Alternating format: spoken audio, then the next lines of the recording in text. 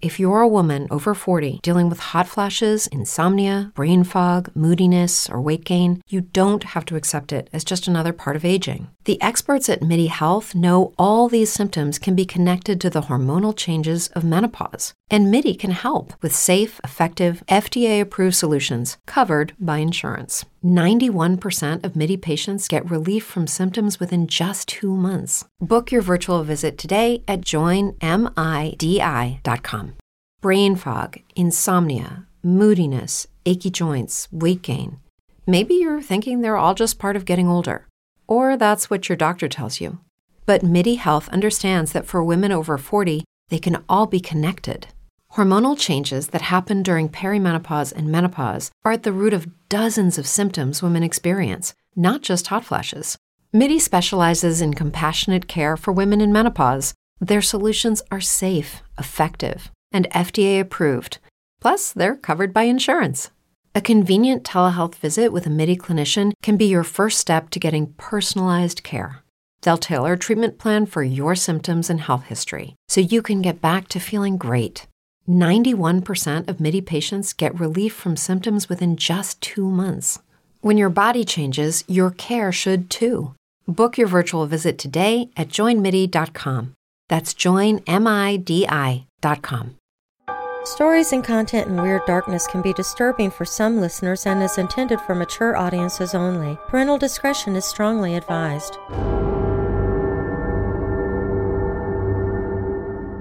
"Say you, Boss Simpson," he began suddenly, as the last shower of sparks went up into the air. "You don't smell nothing, do you? Nothing particular, I mean?" The commonplace question, Simpson realized, veiled a dreadfully serious thought in his mind. A shiver ran down his back.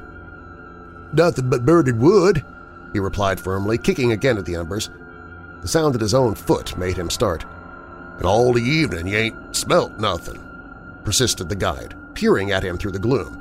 "Nothing extraordinary and different to anything else you ever smelt before?" "No, bad, nothing at all," he replied aggressively, half angrily. DeFago's face cleared.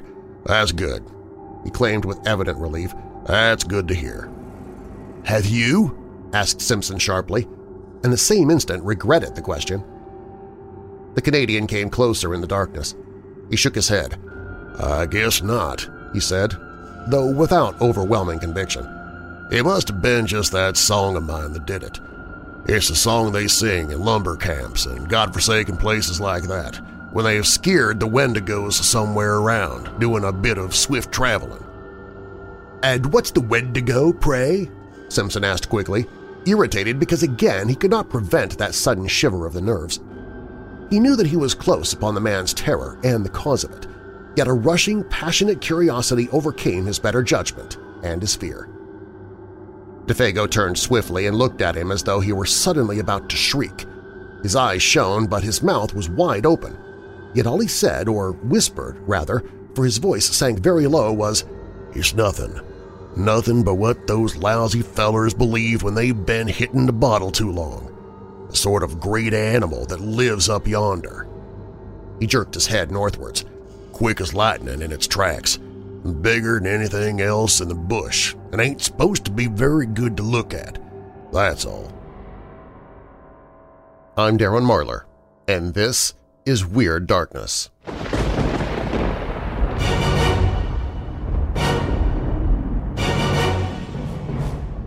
Welcome, Weirdos! This is Weird Darkness. Here you'll find stories of the paranormal, supernatural, legends, lore, crime, conspiracy, mysterious, macabre, unsolved, and unexplained. Coming up in this episode of Weird Darkness, The Wendigo is a novella written by Algernon Blackwood. It was originally published in the 1910 collection The Lost Valley and Other Stories, which I've placed a link to in the show notes. The story involves a hunting party that gets separated in the Canadian wilderness in search for moose. One of the party members is abducted by the legendary Wendigo. Fellow author Robert Aickman once said of this story, "It's one of the possibly 6 great masterpieces in the field." Here's hoping you agree with him. Before beginning this episode, I want to let you know that it was written in 1910. a time when certain words we now find offensive were commonplace and used regularly in everyday conversations. As opposed to editing these words out or changing them to be more politically correct, I've chosen to leave them exactly as the author wrote them. It's important not only to respect the intentions of the author, but also to point out how times have changed, how we've grown in our attitudes towards others, and to help us never forget the way things used to be so we don't slide back due to ignorance. No offense is intended by my making this decision, and I hope you'll understand my reasonings behind it. Now, bolt your doors, lock your windows, turn off your lights, and come with me into the weird darkness.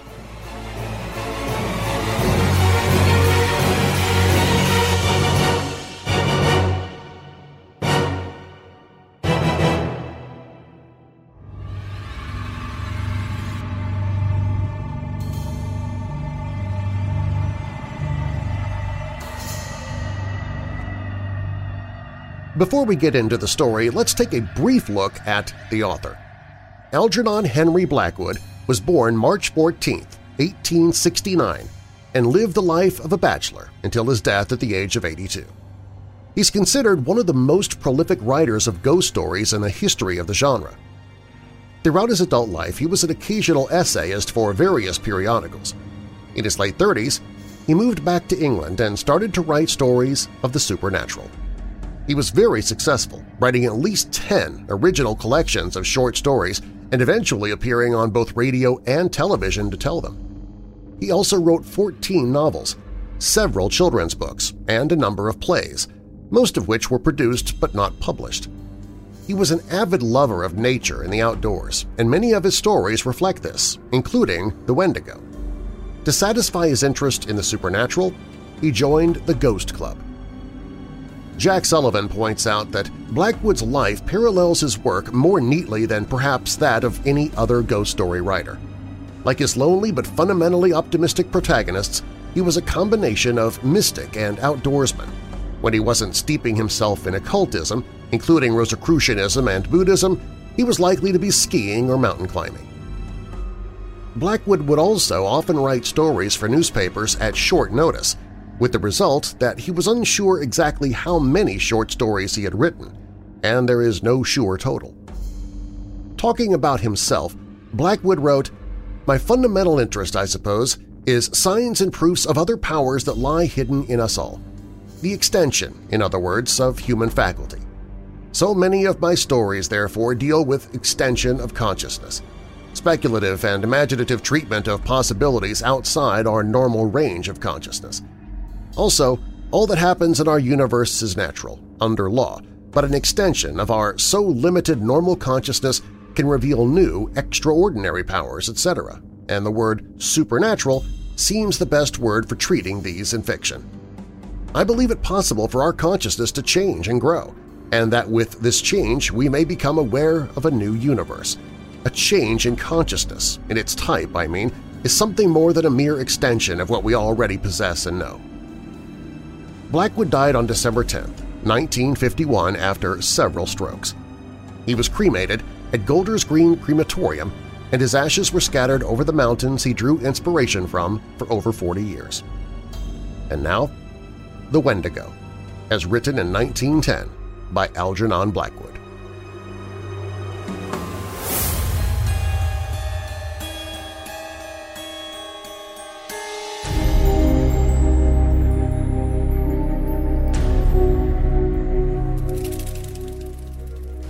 A considerable number of hunting parties were out that year without finding so much as a fresh trail, for the moose were uncommonly shy, and the various Nimrods returned to the bosoms of their respective families with the best excuses the facts of their imaginations could suggest. Dr. Cathcart, among others, came back without a trophy, but he brought instead the memory of an experience which he declares was worth all the bull moose that had ever been shot. But then Cathcart of Aberdeen was interested in other things besides moose, amongst them the vagaries of the human mind. This particular story, however, found no mention in his book on collective hallucination for the simple reason, so he confided once to a fellow colleague, that he himself played too intimate a part in it to form a competent judgment of the affair as a whole. Besides himself and his guide, Hank Davis, there was young Simpson, his nephew, a divinity student destined for the Wee Kirk, then on his first visit to Canadian backwoods, and the latter's guide, Defago. Joseph Defago was a French Canuck who had strayed from his native province of Quebec years before and had got caught in Rat Portage when the Canadian Pacific Railway was building. A man who, in addition to his unparalleled knowledge of woodcraft and bush lore, could also sing the old Voyager songs and tell a capital hunting yarn into the bargain. He was deeply susceptible, moreover, to that singular spell which the wilderness lays upon certain lonely natures, and he loved the wild solitudes with a kind of romantic passion that amounted almost to an obsession. The life of the backwoods fascinated him, whence doubtless his surpassing efficiency in dealing with their mysteries. On this particular expedition, he was Hank's choice. Hank knew him and swore by him. He also swore at him, just as a pal might. And since he had a vocabulary of picturesque if utterly meaningless oaths, the conversation between the two stalwart and hardy woodsmen was often of a rather lively description. This river of expletives, however, Hank agreed to dam, a little out of respect for his old hunting boss, Dr. Cathcart, whom of course he addressed after the fashion of the country as Doc, and also because he understood that young Simpson was already a bit of a parson. He had, however, one objection to Defago, and one only, which was that the French-Canadian sometimes exhibited what Hank described as the output of a cursed and dismal mind, meaning apparently that he sometimes was true to type, Latin type, and suffered fits of a kind of silent moroseness when nothing could induce him to utter speech. Defago, that is to say, was imaginative and melancholy, and as a rule it was too long a spell of civilization that induced the attacks, for a few days of the wilderness invariably cured them.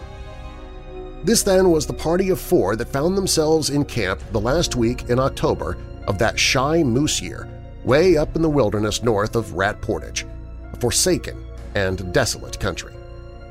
There was also Punk, an Indian who had accompanied Dr. Cathcart and Hank on their hunting trips in previous years and who acted as a cook. His duty was merely to stay in camp, catch fish, and prepare venison steaks and coffee at a few minutes' notice. He dressed in worn-out clothes bequeathed to him by former patrons and, except for his coarse black hair and dark skin, he looked in these city garments no more like a real redskin than a stage Negro looks like a real African. For all of that, however, Punk had in him still the instincts of his dying race. His taciturn silence and his endurance survived. Also, his superstition. The party round the blazing fire that night were despondent. For a week had passed without a single sign of recent moose discovering itself. Defago had sung his song and plunged into his story, but Hank, in bad humor, reminded him so often that he kept mussing up the facts so that it was most all nothing but a petered-out lie that the Frenchman had finally subsided into a sulky silence which nothing seemed likely to break. Dr. Cathcart and his nephew were fairly done after an exhausting day. Punk was washing up the dishes, grunting to himself under the lean-to of branches, where he later also slept. No one troubled to stir the slowly dying fire. Overhead the stars were brilliant in a sky quite wintry, and there was so little wind that ice was already forming stealthily along the shores of the still lake behind them. The silence of the vast, listening forest stole forward and enveloped them. Hank broke in suddenly with his nasal voice. "I'm in favor of breaking new ground tomorrow, Doc," he observed with energy, looking across at his employer. "We don't stand a dead dango's chance around here." "Agreed," said Cathcart, always a man of few words. "Think the idea is good." "Sure, Poppy, it's good," Hank resumed with confidence. "Suppose now you and I strike west up Garden Lake way for a change. None of us ain't touched that quiet bit of land yet." "On with you." "And you, Defago, take Mr. Simpson along in a small canoe, skip across the lake, portage over into 50 Island water, and take a good squint at their southern shore. The moose yarded there like hell last year, and for all we know they may be doing it again this year just to spite us." Defago, keeping his eyes on the fire, said nothing by way of reply. He was still offended, possibly, about his interrupted story. "No one's been up that way this year, and I'll lay my bottom dollar on that," Hank added with emphasis, as though he had a reason for knowing. He looked over at his partner sharply. "Better take the little silk tent and stay away a couple of nights," he concluded, as though the matter were definitely settled. For Hank was recognized as general organizer of the hunt and in charge of the party. It was obvious to anyone that DeFago did not jump at the plan, but his silence seemed to convey something more than ordinary disapproval, and across his sensitive dark face there passed a curious expression like a flash of firelight. Not so quickly, however, that the three men had not time to catch it. "He funked for some reason, I thought," Simpson said afterwards in the tent he shared with his uncle. Dr. Cathcart made no immediate reply, although the look had interested him enough at the time for him to make a mental note of it. The expression had caused him a passing uneasiness he could not quite account for at the moment. But Hank, of course, had been the first to notice it. And the odd thing was that instead of becoming explosive or angry over the other's reluctance, he at once began to humor him a bit. "But there ain't no special reason why no one's been up there this year," he said with a perceptible hush in his tone. "Not the reason you mean, anyway. Last year it was the fires that kept folks out, and this year, I guess it just happened, so that's all." His manner was clearly meant to be encouraging. Joseph DeFago raises his eyes a moment, then dropped them again. A breath of wind stole out of the forest and stirred the embers into a passing blaze. Dr. Cathcart again noticed the expression in the guide's face, and again he did not like it. But this time the nature of the look betrayed itself.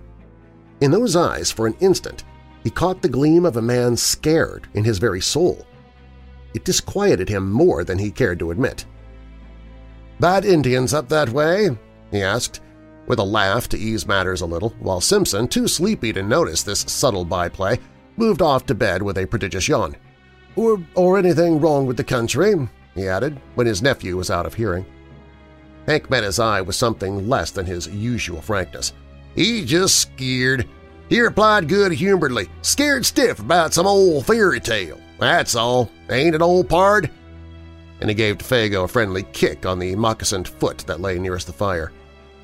DeFeo looked up quickly, as from an interrupted reverie, a reverie, however, that had not prevented his seeing all that went on about him. "Scared nothing," he answered with a flash of defiance. "There's nothing in the bush that can scare Joseph DeFago, and don't you forget it." And the natural energy with which he spoke made it impossible to know whether he told the whole truth or only a part of it. Hank turned towards the doctor. He was just going to add something when he stopped abruptly and looked around. A sound close behind them in the darkness made all three start. It was old Punk, who had moved up his lean-to while they talked and now stood there just beyond the circle of firelight, listening. "Another time, Doc," Hank whispered with a wink, "when the gallery ain't stepped down into the stalls." And springing to his feet, he slapped the Indian on the back and cried noisily, "Come up to the fire and warm your dirty red skin a bit." He dragged him towards the blaze and threw more wood on. "That was a mighty good feed you give us an hour or two back," he continued heartily, as though to set the man's thoughts on another scent. "And it ain't Christian to let you stand out there freezing your old soul to hell while we're getting all good and toasted." Punk moved in and warmed his feet, smiling darkly at the other's volubility, which he only half understood, but saying nothing. And presently Dr. Cathcart, seeing that further conversation was impossible, followed his nephew's example and moved off to the tent, leaving the three men smoking over the now blazing fire. It is not easy to undress in a small tent without waking one's companion, and Cathcart, hardened and warm-blooded as he was in spite of his 50-odd years, did what Hank would have described as considerable of his twilight in the open. He noticed during the process that Punk had meanwhile gone back to his lean-to, and that Hank and DeFago were at it hammer and tongs, or rather hammer and anvil, the little French-Canadian being the anvil. It was all very like the conventional stage picture of Western melodrama, the fire lighting up their faces with patches of alternate red and black, DeFago in slouch hat and moccasins in the part of the Badlands villain, Hank open-faced and hatless with that reckless fling of his shoulders, the honest and deceived hero, and old Punk eavesdropping in the background, supplying the atmosphere of mystery. The doctor smiled as he noticed the details, but at the same time something deep within him, he hardly knew what, shrank a little as though an almost imperceptible breath of warning had touched the surface of his soul and was gone again before he could seize it. Probably it was traceable to that scared expression he'd seen in the eyes of DeFago. Probably, for this hint of fugitive emotion otherwise escaped his usually so keen analysis. DeFago, he was vaguely aware, might cause trouble somehow. He was not as steady a guide as Hank, for instance. Further than that, he could not get. He watched the man a moment longer before diving into the stuffy tent where Simpson already slept soundly. Hank, he saw, was swearing like a mad African in a New York nigger saloon, but it was the swearing of affection. The ridiculous oaths flew freely now that the cause of their obstruction was asleep. Presently, he put his arm almost tenderly upon his comrade's shoulder, and they moved off together into the shadows where their tent stood, faintly glimmering. Punk, too, a moment later followed their example and disappeared between his odorous blankets in the opposite direction.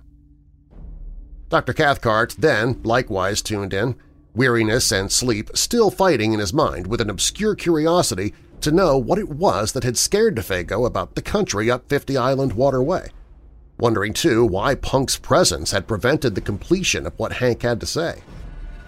Then sleep overtook him. He would know tomorrow. Hank would tell him the story while they trudged after the elusive moose. Deep silence fell about the little camp, planted there so audaciously in the jaws of the wilderness. The lake gleamed like a sheet of black glass beneath the stars. The cold air pricked. In the drafts of night that poured their silent tide from the depths of the forest, with messages from distant ridges and from lakes just beginning to freeze, there lay, already, the faint bleak odors of coming winter. White men with their dull scent might never have divined them. The fragrance of the wood fire would have concealed them from these almost electrical hints of moss and bark and hardening swamp 100 miles away. Even Hank and DeFago, subtly in league with the soul of the woods as they were, would probably have spread their delicate nostrils in vain. But an hour later, when all slept like the dead, old Punk crept from his blankets and went down to the shore of the lake like a shadow, silently, as only Indian blood can move. He raised his head and looked about him. The thick darkness rendered sight of a small avail, but, like the animals, he possessed other senses that darkness could not mute. He listened, then sniffed the air. Motionless as a hemlock stem, he stood there. After 5 minutes again he lifted his head and sniffed, and yet, once again, a tingling of the wonderful nerves that betrayed itself by no outer sign ran through him as he tasted the keen air. Then, merging his figure into the surrounding blackness in a way that only wild men and animals understand, he turned, still moving like a shadow, and went stealthily back to his lean-to and his bed. And soon after he slept, the change of wind he had divined stirred gently the reflection of the stars within the lake. Rising among the far ridges of the country behind 50 Island Water, it came from the direction in which he had stared, and it passed over the sleeping camp with a faint and sighing murmur through the tops of the big trees that was almost too delicate to be audible. With it, down the desert paths of night, though too faint, too high even for the Indians' hair-like nerves, there passed a curious, thin odor, strangely disquieting, an odor of something that seemed unfamiliar, utterly unknown. The French-Canadian and the man of Indian blood each stirred uneasily in his sleep just about this time, though neither of them woke. Then the ghost of that unforgettable strange odor passed away and was lost among the leagues of tenantless forest beyond.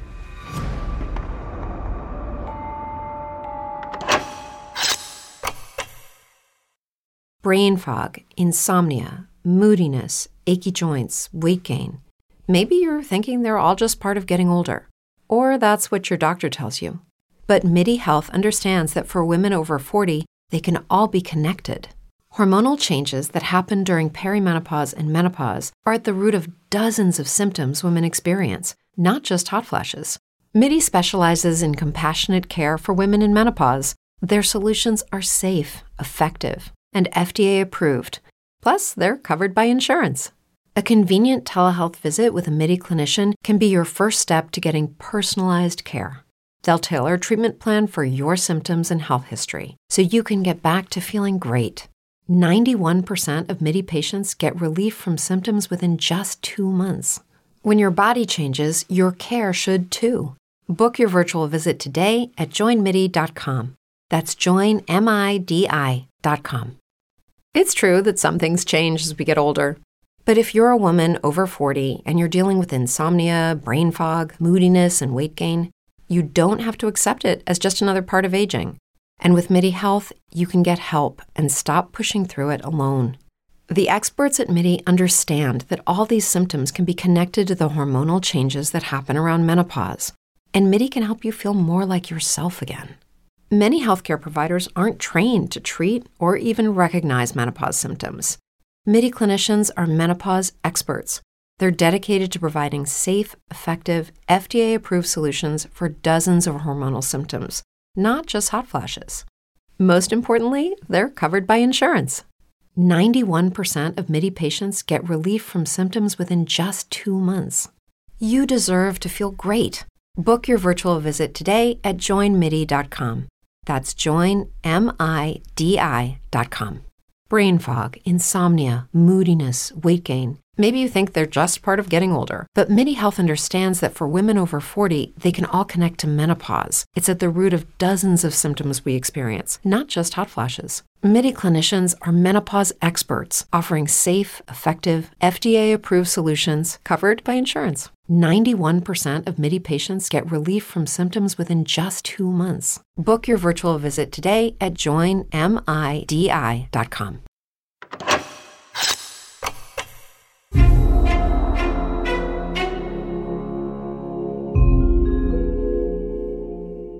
In the morning, the camp was astir before the sun. There'd been a light fall of snow during the night, and the air was sharp. Punk had done his duty betimes, for the odors of coffee and fried bacon reached every tent. All were in good spirits. "Wind's shifted!" cried Hank vigorously, watching Simpson and his guide already loading the small canoe. "It's across the lake, dead right for you fellers, and the snow'll make bully trails. If there's any moose mussing up around there, they'll not get so much as a tail end scent of you with the wind as it is. Good luck, Monsieur Defago," he added, facetiously giving the name its French pronunciation for once. "Bon chance." Defago returned the good wishes, apparently in the best of spirits, the silent mood gone. Before 8 o'clock, old Punk had the camp to himself. Cathcart and Hank were far along the trail that led westwards, while the canoe that carried Defago and Simpson, with silk tent and grub for 2 days, was already a dark speck bobbing on the bosom of the lake, going due east. The wintry sharpness of the air was tempered now by a sun that topped the wooded ridges and blazed with a luxurious warmth upon the world of lake and forest below. Loons flew skimming through the sparkling spray that the wind lifted. Divers shook their dripping heads to the sun and popped smartly out of sight again. And as far as eye could reach rose the leagues of endless, crowding bush, desolate in its lonely sweep and grandeur, untrodden by foot of man, and stretching its mighty and unbroken carpet right up to the frozen shores of Hudson Bay. Simpson, who saw it all for the first time as he paddled hard in the bows of the dancing canoe, was enchanted by its austere beauty. His heart drank in the sense of freedom and great spaces just as his lungs drank in the cool and perfumed wind. Behind him in the stern seat, singing fragments of his native chanties, Defago steered the craft of birch bark like a thing of life, answering cheerfully all his companions' questions. Both were gay and light-hearted. On such occasions, men lose the superficial, worldly distinctions. They become human beings, working together for a common end.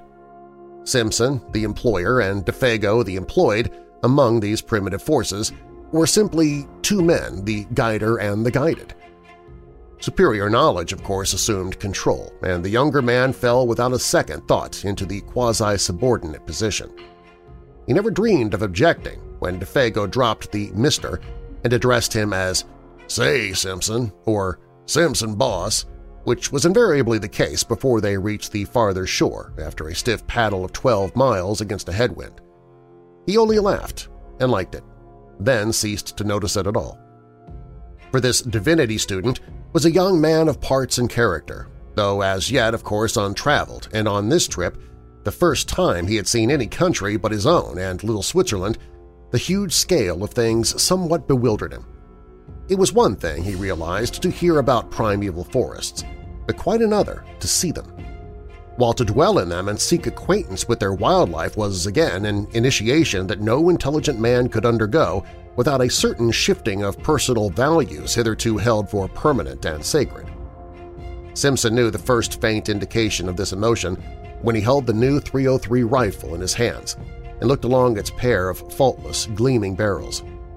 The 3 days' journey to their headquarters, by lake and portage, had carried the process a stage farther.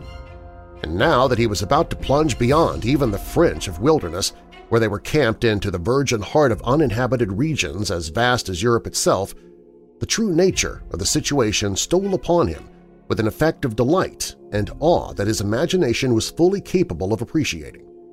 It was himself and DeFago against a multitude, at least, against a titan. The bleak splendors of these remote and lonely forests rather overwhelmed him with the sense of his own littleness. That stern quality of the tangled backwoods, which can only be described as merciless and terrible, rose out of these far blue woods swimming upon the horizon and revealed itself. He understood the silent warning. He realized his own utter helplessness. Only DeFago, as a symbol of a distant civilization where man was master, stood between him and a pitiless death by exhaustion and starvation. It was thrilling to him, therefore, to watch DeFago turn over the canoe upon the shore, pack the paddles carefully underneath, and then proceed to blaze the spruce stems from some distance on either side of an almost invisible trail with the careless remark thrown in, "Say, Simpson, if anything happens to me, you'll find the canoe all correct by these marks, then strike due west into the sun to hit the home camp again, see?" It was the most natural thing in the world to say, and he said it without any noticeable inflection of the voice, only it happened to express the youth's emotion at the moment with an utterance that was symbolic of the situation and his own helplessness as a factor in it. He was alone with DeFago in a primitive world. That was all. The canoe, another symbol of man's ascendancy, was now to be left behind. Those small yellow patches made on the trees by the axe were the only indications of its hiding place. Meanwhile, shouldering the packs between them, each man carrying his own rifle, they followed the slender trail over rocks and fallen trunks and across half-frozen swamps, skirting numerous lakes that fairly gemmed the forest, their borders fringed with mist, and towards 5 o'clock found themselves suddenly on the edge of the woods, looking out across a large sheet of water in front of them, dotted with pine-clad islands of all describable shapes and sizes. "50 island water," announced DeFago warily, "and the sun just going to dip his bald old head into it," he added, with unconscious poetry, and immediately they set about pitching camp for the night. In a very few minutes, under those skillful hands that never made a movement too much or a movement too little, the silk tent stood taut and cozy, the beds of balsam boughs ready laid, and a brisk cooking fire burned with the minimum of smoke. While the young Scotchman cleaned the fish they had caught trolling behind the canoe, DeFago guessed he would just as soon take a turn through the bush for indications of moose. "May come across a trunk where they'd been and rubbed horns," he said as he moved off, "or feeding on the last of the maple leaves." And he was gone. His small figure melted away like a shadow in the dusk, while Simpson noted with a kind of admiration how easily the forest absorbed him into herself. A few steps, it seemed, and he was no longer visible. Yet there was little underbrush hereabouts. The trees stood somewhat apart, well-spaced, and in the clearings grew silver birch and maple, spear-like and slender against the immense stems of spruce and hemlock. But for occasional prostrate monsters and the boulders of gray rock that thrust uncouth shoulders here and there out of the ground, it might well have been a bit of park in the old country. Almost one might have seen it in the hand of man. A little to the right, however, began the great burnt section, miles in extent, proclaiming its real character. Brûlé, as it's called, where the fires of the previous year had raged for weeks, and the blackened stumps now rose gaunt and ugly, bereft of branches like gigantic match heads stuck into the ground, savage and desolate beyond words. The perfume of charcoal and rain-soaked ashes still hung faintly about it. The dusk rapidly deepened. The glades grew dark. The crackling of the fire and the wash of little waves along the rocky lake shore were the only sounds audible. The wind had dropped with the sun, and in all that vast world of branches, nothing stirred. Any moment, it seemed, the woodland gods, who are to be worshipped in silence and loneliness, might stretch their mighty and terrific outlines among the trees. In front, through doorways pillared by huge straight stems, lay the stretch of 50 Island Water, a crescent-shaped lake some 15 miles from tip to tip, and perhaps 5 miles across where they were camped. A sky of rose and saffron, more clear than any atmosphere Simpson had ever known, still dropped its pale streaming fires across the waves, where the islands, 100 surely rather than 50, floated like the fairy barks of some enchanted fleet. Fringed with pines, whose crests fingered most delicately the sky, they almost seemed to move upwards as the light faded, about to weigh anchor and navigate the pathways of the heavens instead of the currents of their native and desolate lake. And strips of colored cloud, like flaunting pennons, signaled their departure to the stars. The beauty of the scene was strangely uplifting. Simpson smoked the fish and burnt his fingers into the bargain in his efforts to enjoy it and at the same time tend the frying pan and the fire. Yet, even at the back of his thoughts lay that other aspect of the wilderness, the indifference to human life, the merciless spirit of desolation which took no note of man.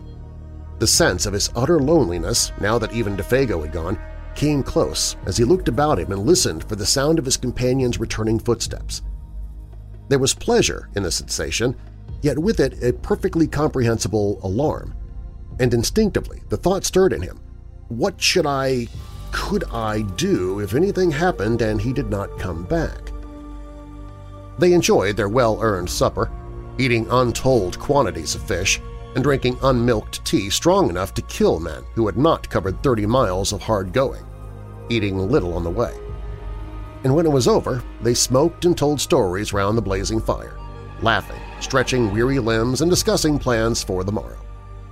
DeFago was in excellent spirits, though disappointed at having no signs of moose to report. But it was dark and he had not gone far. The brulee, too, was bad. His clothes and hands were smeared with charcoal.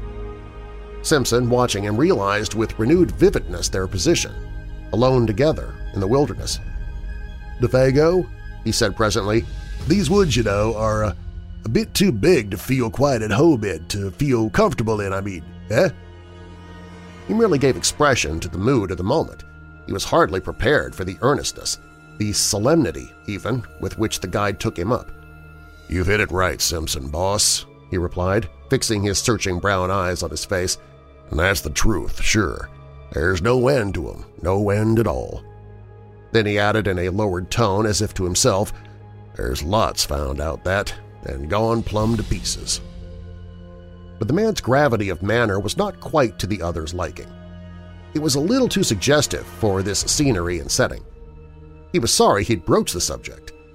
He remembered suddenly how his uncle had told him that men were sometimes stricken with a strange fever of the wilderness, when the seduction of the uninhabited wastes caught them so fiercely that they went forth, half fascinated, half deluded, to their death.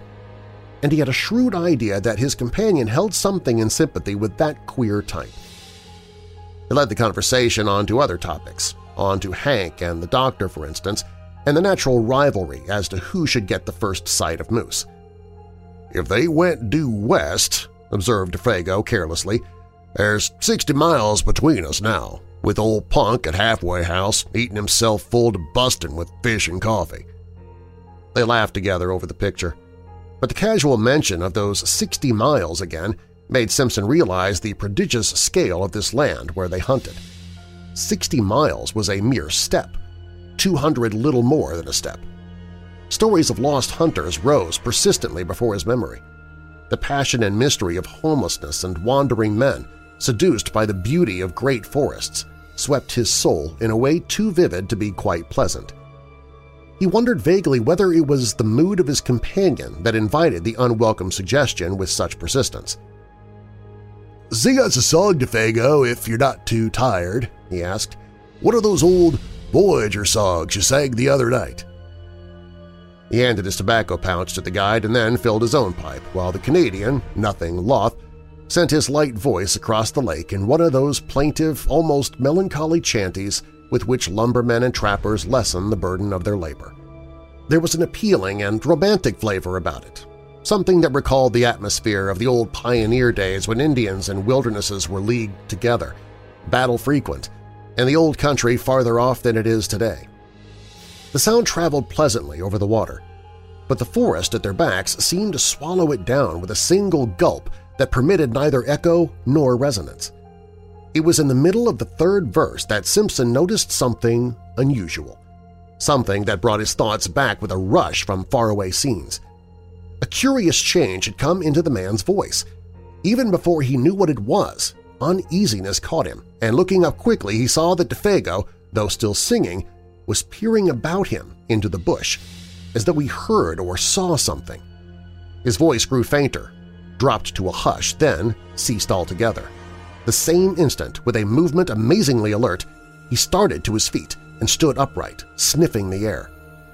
Like a dog scenting game, he drew the air into his nostrils in short, sharp breaths, turning quickly as he did, so in all directions and finally pointing down the lakeshore eastwards.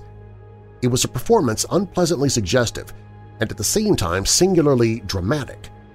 Simpson's heart fluttered disagreeably as he watched it. "Lord, man, how you made me jump!" he exclaimed on his feet beside him in the same instant and peering over his shoulder into the sea of darkness. "What's up? Are you frightened?" Even before the question was out of his mouth, he knew it was foolish, for any man with a pair of eyes in his head could see that the Canadian had turned white down to his very gills. Not even sunburn and the glare of the fire could hide that. The student felt himself trembling a little, weakish in the knees. "What's up?" he repeated quickly. "Do you smell moose or anything queer, anything wrong?" He lowered his voice instinctively. The forest pressed around them with its encircling wall. The nearer tree stems gleamed like bronze in the firelight. Beyond that, blackness, and so far as he could tell, a silence of death. Just behind them, a passing puff of wind lifted a single leaf, looked at it, then laid it softly down again without disturbing the rest of the covey. It seemed as if a million invisible causes had combined just to produce that single visible effect. Other life pulsed about them and was gone. DeFago turned abruptly. The livid hue of his face had turned to a dirty gray. "I never said I heard or smelt nothing," he said slowly and emphatically, in an oddly altered voice that conveyed somehow a touch of defiance. "I was only taking a look around, so to speak. It's always a mistake to be too previous with your questions." Then he added suddenly with obvious effort in his more natural voice, "Have you got the matches, Boss Simpson?" and proceeded to light the pipe he had half filled just before he began to sing. Without speaking another word, they sat down again by the fire, DeFago changing his side so that they could face the direction the wind came from, for even a tenderfoot could tell that. DeFago changed his position in order to hear and smell all that was to be heard and smelt, and since he now faced the lake with his back to the trees, it was evidently nothing in the forest that had sent so strange and sudden a warning to his marvelously trained nerves. "Guess now I don't feel like singing any," he explained presently of his own accord. "That song kind of brings back memories that's troublesome to me.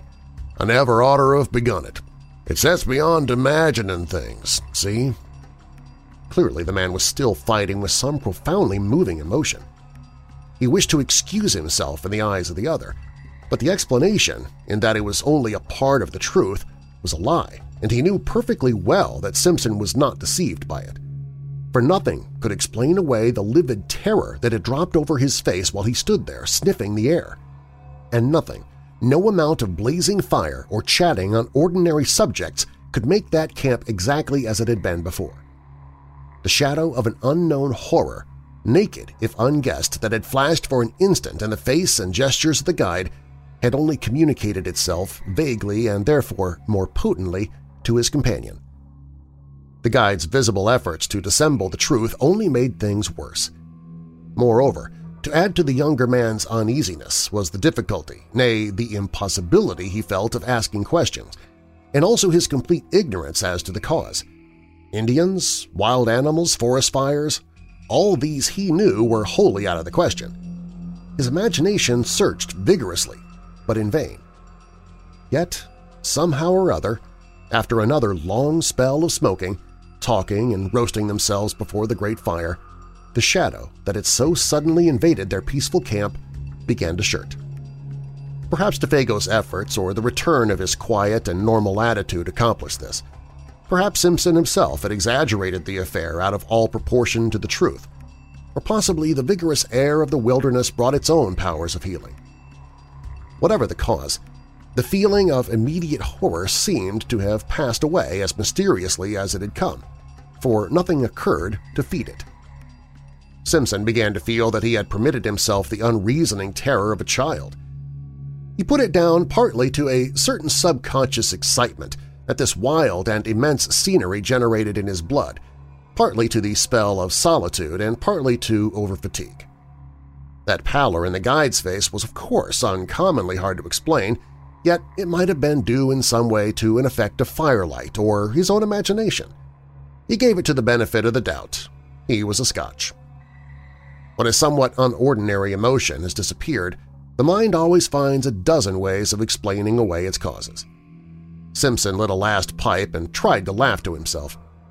On getting home to Scotland, it would make quite a good story. He did not realize that this laughter was a sign that terror still lurked in the recesses of his soul, that in fact it was merely one of the conventional signs by which a man, seriously alarmed, tries to persuade himself that he is not so. Defago, however, heard that low laughter and looked up with surprise on his face. The two men stood, side by side, kicking the embers about before going to bed. It was 10 o'clock, a late hour for hunters to be still awake.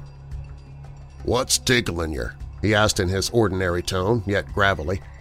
I was thinking of our little toy woods at home just at that moment," stammered Simpson, coming back to what really dominated his mind and startled by the question, "and comparing them to all this," and he swept his arm round to indicate the bush.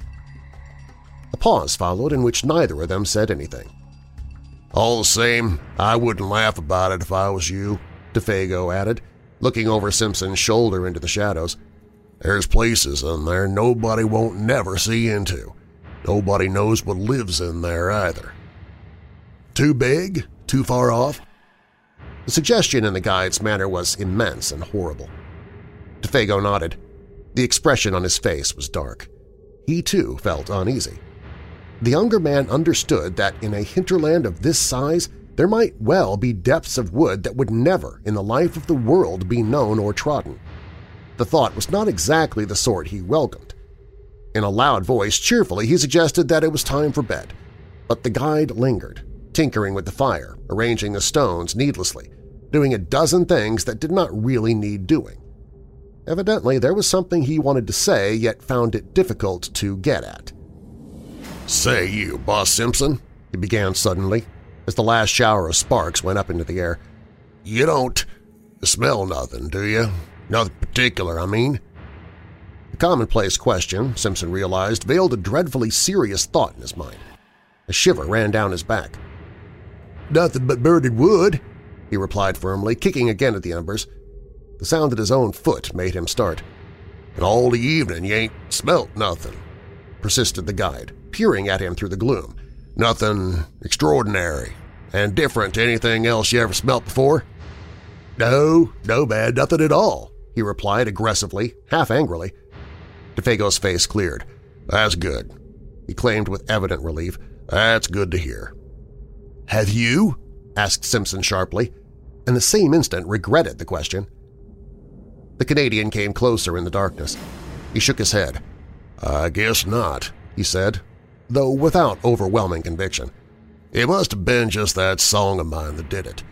It's a song they sing in lumber camps and godforsaken places like that, when they have scared the Wendigos somewhere around, doing a bit of swift traveling." "And what's the Wendigo, pray?"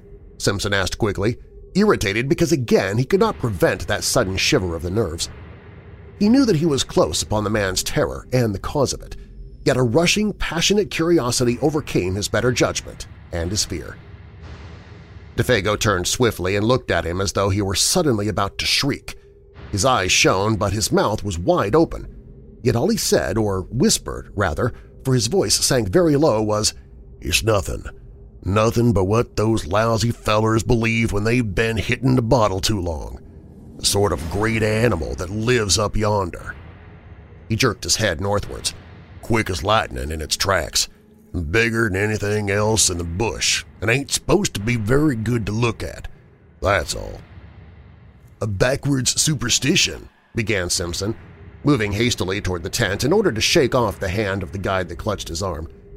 Come, hurry up for God's sake and get the lantern going. It's time we were in bed and asleep if we were going to be up with the sun tomorrow." The guide was close on his heels. "I'm coming," he answered out of the darkness. "I'm coming." And after a slight delay he appeared with the lantern and hung it from a nail in the front pole of the tent. The shadows of 100 trees shifted their places quickly as he did so, and when he stumbled over the rope, diving swiftly inside, the whole tent trembled as though a gust of wind struck it. The two men lay down, without undressing, upon their beds of soft balsam boughs cunningly arranged. Inside all was warm and cozy, but outside the world was crowding trees pressed close about them, marshalling their million shadows and smothering the little tent that stood there like a wee white shell facing the ocean of tremendous forest. Between the two lonely figures within, however, there pressed another shadow that was not a shadow from the night. It was the shadow cast by the strange fear, never wholly exorcised, that had leaped suddenly upon DeFago in the middle of his singing.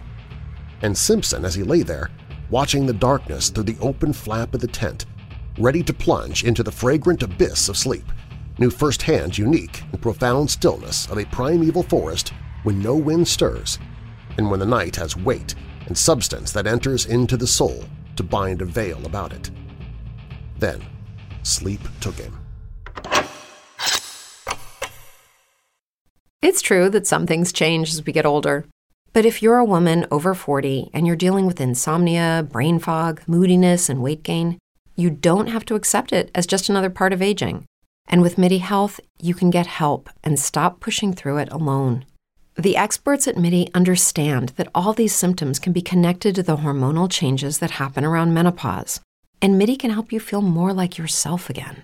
Many healthcare providers aren't trained to treat or even recognize menopause symptoms. MIDI clinicians are menopause experts. They're dedicated to providing safe, effective, FDA-approved solutions for dozens of hormonal symptoms, not just hot flashes. Most importantly, they're covered by insurance. 91% of MIDI patients get relief from symptoms within just 2 months. You deserve to feel great. Book your virtual visit today at joinmidi.com. That's joinmidi.com. Brain fog, insomnia, moodiness, weight gain. Maybe you think they're just part of getting older, but MIDI Health understands that for women over 40, they can all connect to menopause. It's at the root of dozens of symptoms we experience, not just hot flashes. MIDI clinicians are menopause experts, offering safe, effective, FDA-approved solutions covered by insurance. 91% of MIDI patients get relief from symptoms within just 2 months. Book your virtual visit today at joinmidi.com. When you drive a vehicle so reliable it's backed by a 10-year, 100,000-mile limited warranty, you stop thinking about what you can't do and start doing what you never thought possible. Visit your local Kia dealer today to see what you're capable of in a vehicle that inspires confidence around every corner. Kia, movement that inspires. Call 800-333-4KIA for details. Always drive safely. Limited inventory available. Warranties include 10-year 100,000-mile powertrain and 5-year 60,000-mile basic. Warranties are limited. See retailer for details.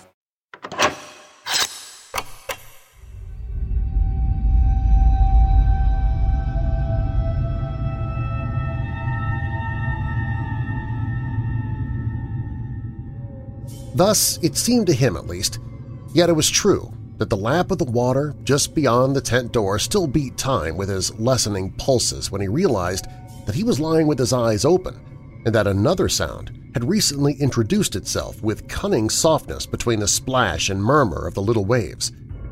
and long before he understood what this sound was, it had stirred in him the centers of pity and alarm. He listened intently, though at first in vain, for the running blood beat all its drums too noisily in his ears. Did it come, he wondered, from the lake or from the woods? Then suddenly, with a rush and a flutter of the heart, he knew that it was close beside him in the tent, and when he turned over for a better hearing, it focused itself unmistakably not 2 feet away. It was a sound of weeping. DeFago, upon his bed of branches, was sobbing in the darkness as though his heart would break, the blankets evidently stuffed against his mouth to stifle it. And his first feeling, before he could think or reflect, was the rush of a poignant and searching tenderness. This intimate human sound, heard amid the desolation about them, woke pity. It was so incongruous, so pitifully incongruous, and so vain. Tears, in this vast and cruel wilderness, of what avail?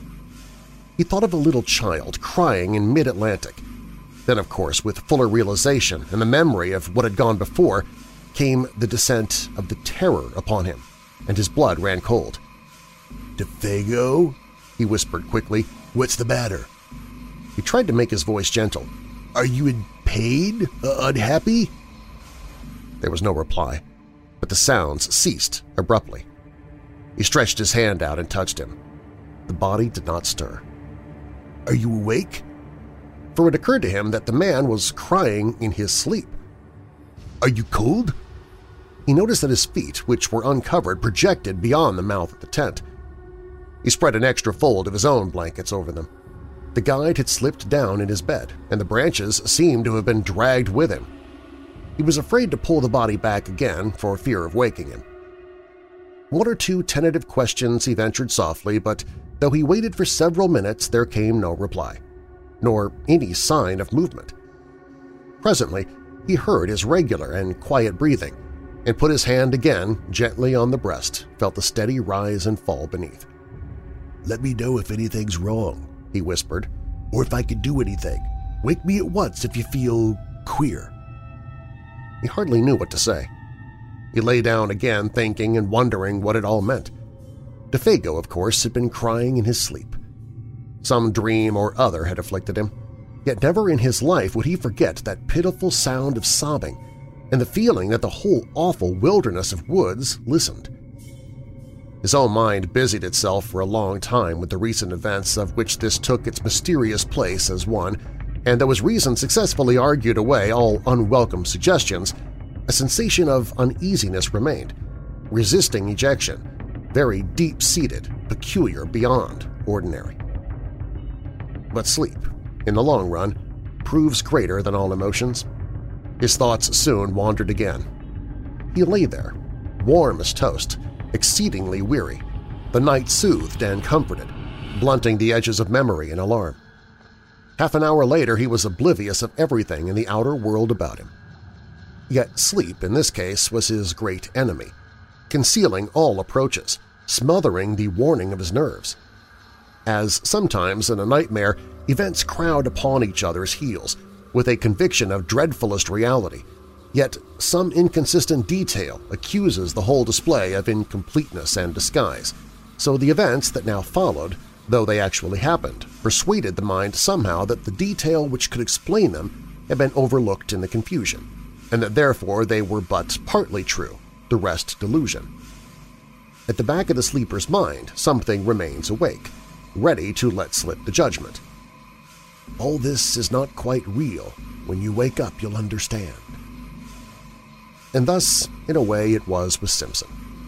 The events, not wholly inexplicable or incredible in themselves, yet remain for the man who saw and heard them as a sequence of separate facts of cold horror, because the little piece that might have made the puzzle clear lay concealed or overlooked. So far as he can recall, it was a violent movement running downwards through the tent towards the door that first woke him and made him aware that his companion was sitting bolt upright beside him, quivering. Hours must have passed, for it was the pale gleam of the dawn that revealed his outline against the canvas. This time the man was not crying. He was quaking like a leaf. The trembling he felt plainly through the blankets down the entire length of his own body. DeFago had huddled down against him for protection, shrinking away from something that apparently concealed itself near the door flaps of the little tent. Simpson thereupon called out in a loud voice some question or other. In the first bewilderment of waking, he does not remember exactly what, and the man made no reply. The atmosphere and feeling of true nightmare lay horribly about him, making movement and speech both difficult. At first, indeed, he was not sure where he was, whether in one of the earlier camps or at home in his bed at Aberdeen. The sense of confusion was very troubling. And next, almost simultaneously with his waking, it seemed the profound stillness of the dawn outside was shattered by a most uncommon sound. It came without warning or audible approach, and it was unspeakably dreadful. It was a voice, Simpson declares, possibly a human voice, hoarse yet plaintive, a soft, roaring voice close outside the tent, overheard rather than upon the ground, of immense volume while in some strange way most penetratingly and seductively sweet. It rang out, too, in 3 separate and distinct notes or cries that bore in some odd fashion a resemblance, far-fetched yet recognizable, to the name of the guide. "D-Fa-Go." The student admits he's unable to describe it quite intelligently, for it was unlike any sound he had ever heard in his life, and combined a blending of such contrary qualities. A sort of windy crying voice, he calls it, as of something lonely and untamed, wild and of abominable power. And even before it ceased, dropping back into the great gulfs of silence, the guide beside him had sprung to his feet with an answering, though unintelligible, cry. He blundered against the tent pole with violence, shaking the whole structure, spreading his arms out frantically for more room and kicking his legs impetuously free of the clinging blankets. For a second, perhaps 2, he stood upright by the door, his outline dark against the pallor of the dawn. Then, with a furious, rushing speed, before his companion could move a hand to stop him, he shot with a plunge through the flaps of canvas and was gone.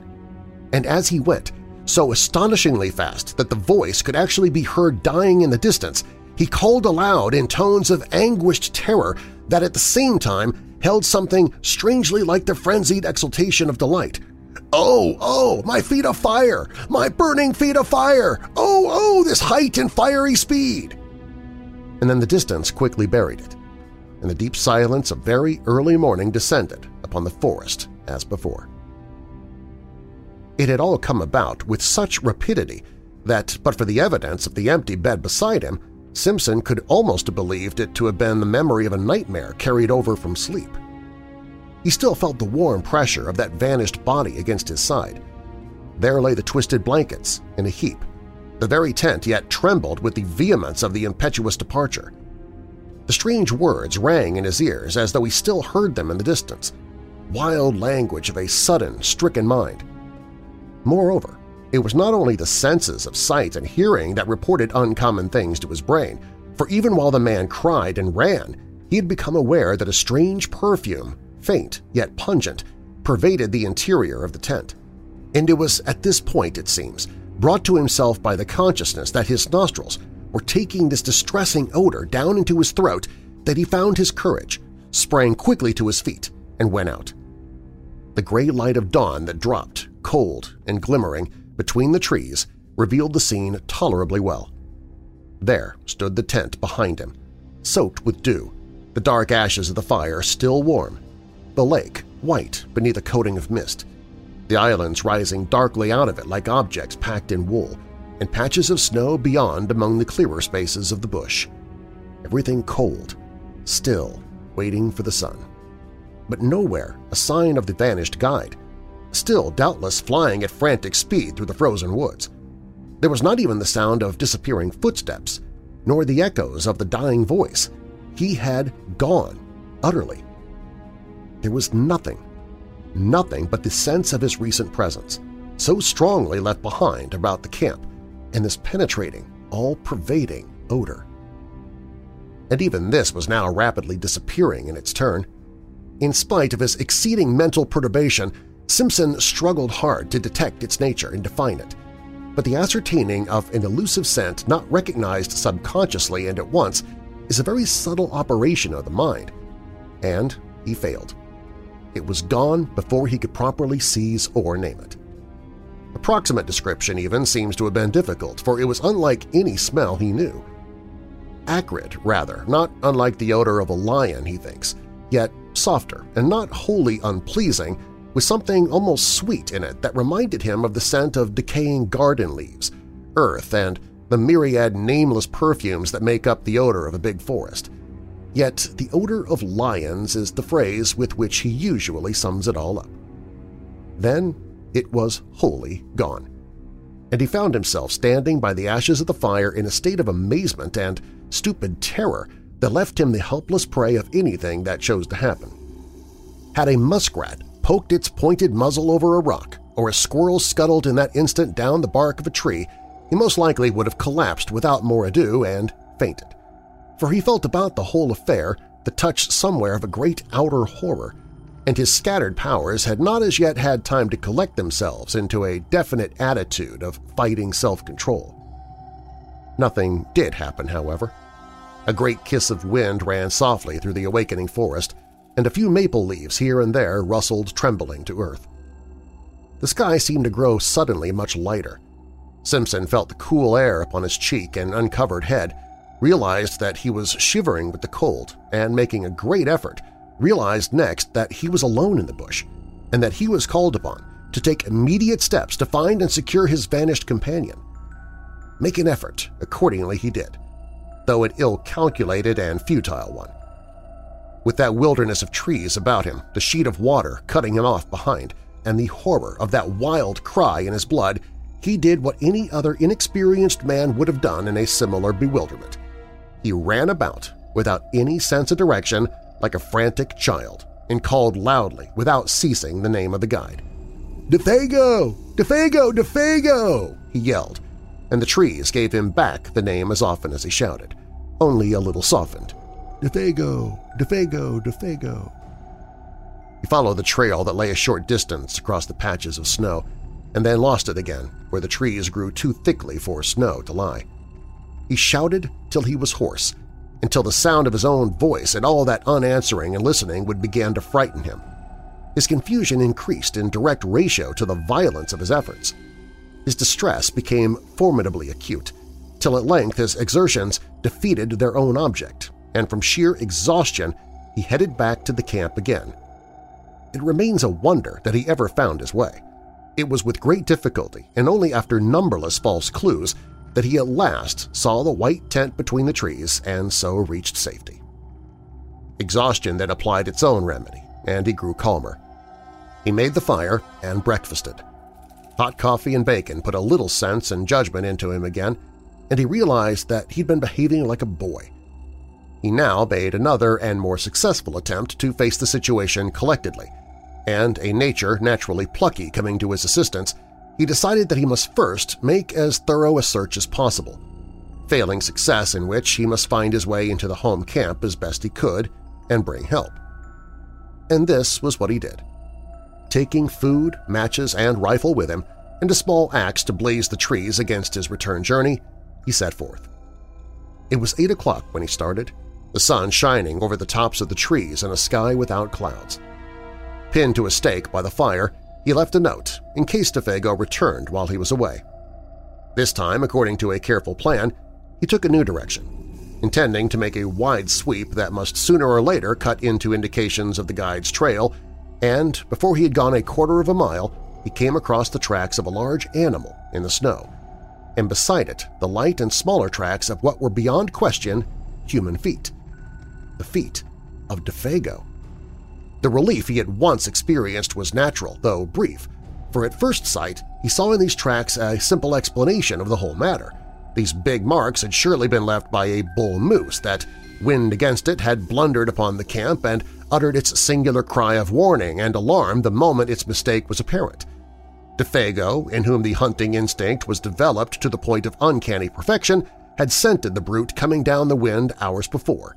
His excitement and disappearance were due, of course, to his… Then the impossible explanation at which he grasped faded. His common sense showed him mercilessly that none of this was true.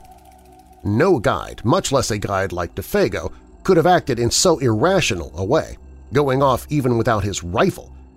The whole affair demanded a far more complicated elucidation when he remembered the details of it all.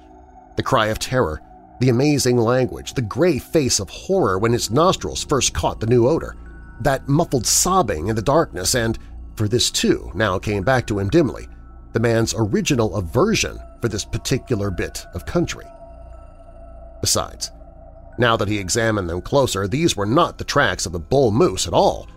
Hank had explained to him the outline of a bull's hoofs, or a cow's or calf's too, for that matter.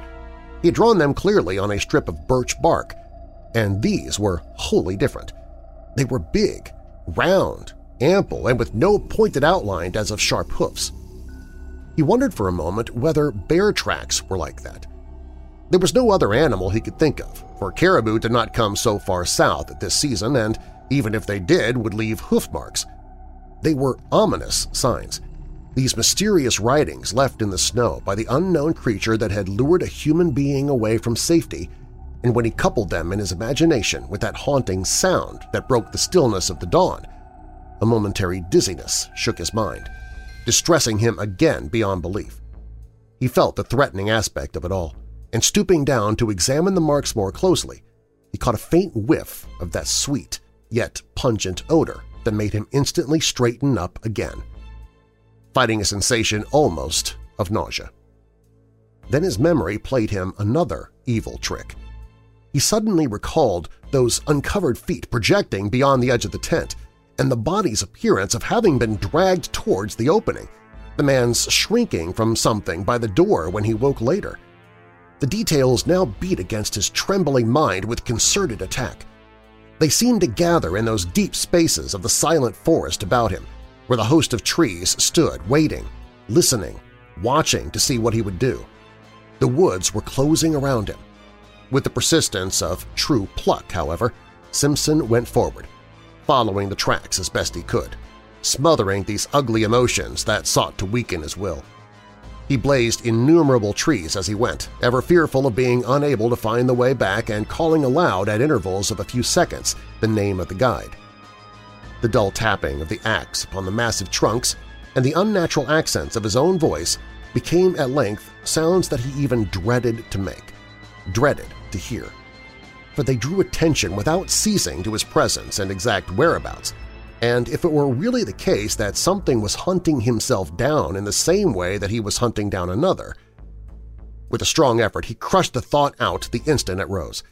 It was the beginning, he realized, of a bewilderment utterly diabolical in kind that would speedily destroy him. Although the snow was not continuous, lying merely in shallow flurries over the more open spaces, he found no difficulty in following the tracks for the first few miles. They went straight as a ruled line whenever the trees permitted. The stride soon began to increase in length, till it finally assumed proportions that seemed absolutely impossible for any ordinary animal to have made. Like huge, flying leaps they became. One of these he measured and thought he knew that stretch of 18 feet must be somehow wrong. He was at a complete loss to understand why he found no signs on the snow between the extreme points. But what perplexed him even more, making him feel his vision had gone utterly awry, was that DeFago's stride increased in the same manner and finally covered the same incredible distances. It looked as if the great beast had lifted him with it and carried him across these astonishing intervals. Simpson, who was much longer in the limb, found that he could not compass even half the stretch by taking a running jump. And the sight of these huge tracks, running side by side, silent evidence of a dreadful journey in which terror or madness had urged to impossible results, was profoundly moving. It shocked him in the secret depths of his soul. It was the most horrible thing his eyes had ever looked upon. He began to follow them mechanically, absent-mindedly almost, after peering over his shoulder to see if he too were being followed by something with a gigantic tread. And soon it came about that he no longer quite realized what it was they signified. These impressions left upon the snow by something nameless and untamed, always accompanied by the footmarks of the little French-Canadian, his guide, his comrade, the man who had shared his tent a few hours before, chatting, laughing, even singing by his side.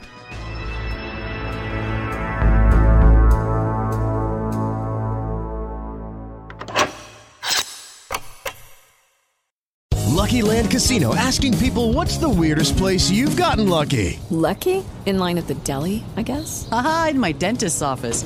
More than once, actually. Do I have to say? Yes, you do. In the car before my kids' PTA meeting. Really? Yes. Excuse me, what's the weirdest place you've gotten lucky? I never win and tell. Well, there you have it. You can get lucky anywhere, playing at LuckyLandSlots.com. Play for free right now. Are you feeling lucky? No purchase necessary. Void where prohibited by law. 18+. Terms and conditions apply. See website for details.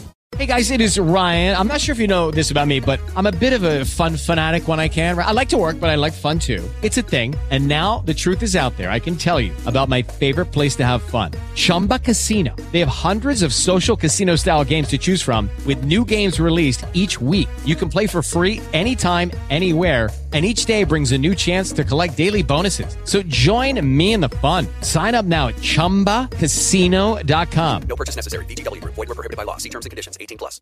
Lucky Land Casino, asking people, what's the weirdest place you've gotten lucky? Lucky? In line at the deli, I guess? Aha, in my dentist's office. More than once, actually. Do I have to say? Yes, you do. In the car before my kids' PTA meeting. Really? Yes. Excuse me, what's the weirdest place you've gotten lucky? I never win and tell. Well, there you have it. You can get lucky anywhere, playing at LuckyLandSlots.com. Play for free right now. Are you feeling lucky? No purchase necessary. Void where prohibited by law. 18+. Terms and conditions apply. See website for details.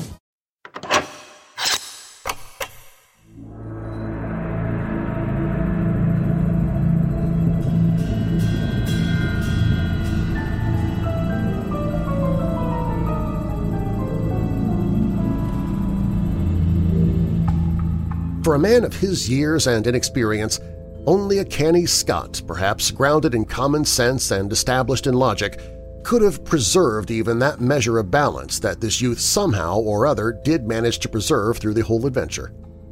Otherwise, two things he presently noticed while forging pluckily ahead must have sent him headlong back to the comparative safety of his tent, instead of only making his hands close more tightly upon the rifle stock, while his heart, trained for the wee kirk, sent a wordless prayer winging its way to heaven.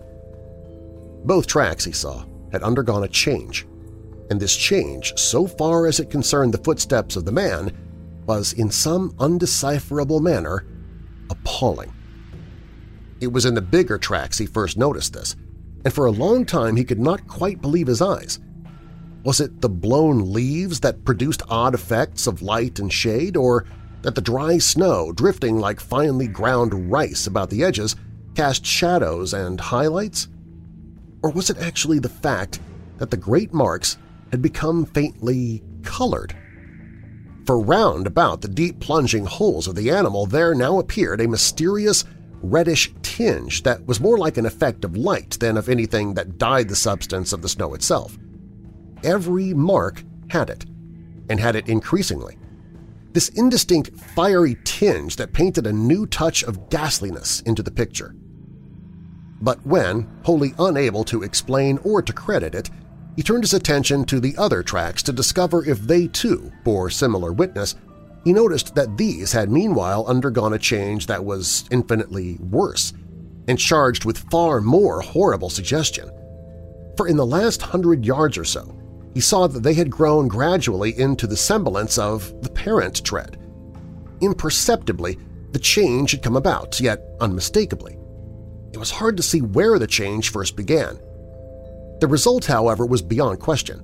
Smaller, neater, more cleanly modeled, they formed now an exact and careful duplicate of the larger tracks beside them. The feet that had produced them had, therefore, also changed, and something in his mind reared up with loathing and with terror as he saw it. Simpson, for the first time, hesitated. Then, ashamed of his alarm and indecision, took a few hurried steps ahead. The next instant stopped dead in his tracks. Immediately in front of him, all signs of the trail ceased. Both tracks came to an abrupt end. On all sides, for 100 yards or more, he searched in vain for the least indication of their continuance. There was nothing. The trees were very thick just there, big trees, all of them, spruce, cedar, hemlock. There was no underbrush. He stood looking about him all distraught, bereft of any power of judgment. Then he set to work to search again, and yet again, but always with the same result – nothing. The feet that printed the surface of the snow thus far had now, apparently, left the ground. And it was in that moment of distress and confusion that the whip of terror laid its most nicely calculated lash about his heart. It dropped with deadly effect upon the sorest spot of all, completely unnerving him. He had been secretly dreading all the time that it would come. And come it did. Far overhead, muted by the great height and distance, strangely thinned and wailing, he heard the crying voice of Defago, the guide. The sound dropped upon him out of that still, wintry sky with an effect of dismay and terror unsurpassed. The rifle fell to his feet. He stood motionless an instant, listening as it were with his whole body, then staggered back against the nearest tree for support, disorganized hopelessly in mind and spirit. To him, in that moment, it seemed the most shattering and dislocating experience he had ever known, so that his heart emptied itself of all feeling whatsoever as by a sudden draught. "Oh, his fiery height! Oh, my feet of fire! My burning feet of fire!" ran in far, beseeching accents of indescribable appeal this voice of anguish down the sky. Once it called, then silence through all the listening wilderness of trees. And Simpson, scarcely knowing what he did, presently found himself running wildly to and fro, searching, calling, tripping over roots and boulders and flinging himself in a frenzy of undirected pursuit after the caller. Behind the screen of memory and emotion with which experience veils events, he plunged, distracted and half deranged, picking up false lights like a ship at sea, terror in his eyes and heart and soul. For the panic of the wilderness had called him in that far voice, the power of untamed distance, the enticement of the desolation that destroys. He knew in that moment all the pains of someone hopelessly and irretrievably lost, suffering the lust and travail of a soul in the final loneliness. A vision of Defago, eternally hunted, driven and pursued across the skyey vastness of those ancient forests, fled like a flame across the dark ruin of his thoughts. It seemed ages before he could find anything in the chaos of his disorganized sensations to which he could anchor himself steady for a moment and think. The cry was not repeated. His own hoarse calling brought no response. The inscrutable forces of the wild had summoned their victim beyond recall and held him fast. Yet he searched, and called, it seems, for hours afterwards, for it was late in the afternoon when at length he decided to abandon a useless pursuit and return to his camp on the shores of 50 Island Water. Even then, he went with reluctance, that crying voice still echoing in his ears. With difficulty, he found his rifle and the homeward trail. The concentration necessary to follow the badly blazed trees and biting hunger that gnawed helped to keep his mind steady. Otherwise, he admits, the temporary aberration he'd suffered might have been prolonged to the point of positive disaster.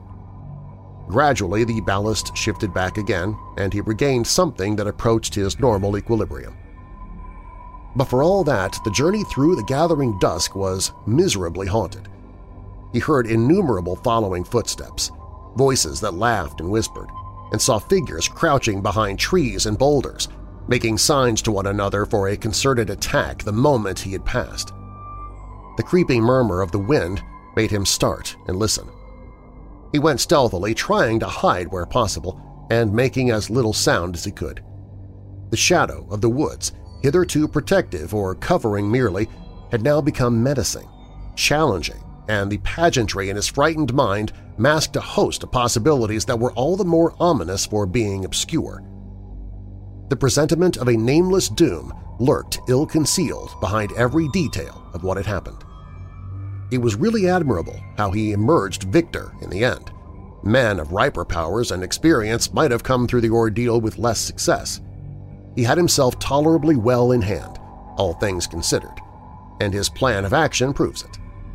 Sleep being absolutely out of the question and traveling an unknown trail in the darkness equally impracticable, He set up the whole of that night, rifle in hand, before a fire he never for a single moment allowed to die down. The severity of the haunted vigil marked his soul for life, but it was successfully accomplished, and with the very first signs of dawn, he set forth upon the long return journey to the home camp to get help. As before, he left a written note to explain his absence and to indicate where he had left a plentiful cache of food and matches, though he had no expectation that any human hands would find them. How Simpson found his way alone by the lake and forest might well make a story in itself, for to hear him tell it is to know the passionate loneliness of soul that a man can feel when the wilderness holds him in the hollow of its illimitable hand and laughs. It's also to admire his indomitable pluck. He claims no skill, declaring that he followed the almost invisible trail mechanically and without thinking. And this, doubtless, is the truth. He relied upon the guiding of the unconscious mind, which is instinct. Perhaps, too, some sense of orientation, known to animals and primitive men, may have helped as well, for through all that tangled region he succeeded in reaching the exact spot where Defago had hidden the canoe nearly 3 days before with the remark, "Strike due west across the lake into the sun to find the camp." There was not much sun left to guide him, but he used his compass to the best of his ability, embarking in the frail craft for the last 12 miles of his journey with a sensation of immense relief that the forest was at last behind him. And fortunately, the water was calm. He took his line across the center of the lake instead of coasting round the shores for another 20 miles. Fortunately, too, the other hunters were back. The light of their fires furnished a steering point without which he might have searched all night long for the actual position of the camp. It was close upon midnight, all the same, when his canoe grated on the sandy cove, and Hank, Punk, and his uncle, disturbed in their sleep by his cries, ran quickly down and helped a very exhausted and broken specimen of Scotch humanity over the rocks toward a dying fire. The sudden entrance of his prosaic uncle into this world of wizardry and horror that had haunted him without interruption now for 2 days and 2 nights had the immediate effect of giving to the affair an entirely new aspect. The sound of that crisp, "Hello, my boy, and what's up now?" and the grasp of that dry and vigorous hand introduced another standard of judgment. A revulsion of feeling washed through him. He realized that he had let himself go rather badly. He even felt vaguely ashamed of himself. The native hard-headedness of his race reclaimed him. And this doubtless explains why he found it so hard to tell that group round the fire everything. He told enough, however, for the immediate decision to be arrived at that a relief party must start at the earliest possible moment, and that Simpson, in order to guide it capably, must first have food and, above all, sleep. Dr. Cathcart, observing the lad's condition more shrewdly than his patient knew, gave him a very slight injection of morphine. For 6 hours he slept like the dead. From the description carefully written out afterwards by this student of divinity, it appears that the account he gave to the astonished group omitted sundry vital and important details. He declares that with his uncle's wholesome, matter-of-fact countenance staring him in the face, he simply had not the courage to mention them. Thus, all the search party gathered, it would seem, was that Defago had suffered in the night an acute and inexplicable attack of mania, had imagined himself called by someone or something, and had plunged into the bush after it without food or rifle, where he must die a horrible and lingering death by cold and starvation unless he could be found and rescued in time. In time, moreover, meant at once. In the course of the following day, however, they were off by 7, leaving Punk in charge with instructions to have food and fire always ready. Simpson found it possible to tell his uncle a good deal more of the story's true inwardness without divining that it was drawn out of him as a matter of fact by a very subtle form of cross-examination.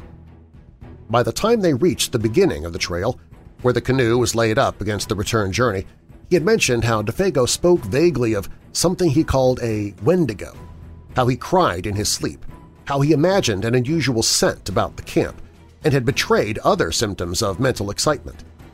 He also admitted the bewildering effect of that extraordinary odor upon himself, pungent and acrid like the odor of lions. And by the time they were within an easy hour of 50 Island water, he had let slip the further fact, a foolish avowal of his own hysterical condition, as he felt afterwards, that he had heard the vanished guide call for help. He omitted the singular phrases used, for he simply could not bring himself to repeat the preposterous language. Also, while describing how the man's footsteps in the snow had gradually assumed an exact miniature likeness of the animal's plunging tracks, he left out the fact that they measured a wholly incredible distance. It seemed a question nicely balanced between individual pride and honesty, what he should reveal and what suppress. He mentioned the fiery tinge in the snow, for instance, yet shrank from telling that body in bed had been partly dragged out of the tent. With the net result that Dr. Cathcart, adroit psychologist that he fancied himself to be, had assured him clearly enough exactly where his mind, influenced by loneliness, bewilderment, and terror, had yielded to the strain and invited delusion. While praising his conduct, he managed at the same time to point out where, when, and how his mind had gone astray.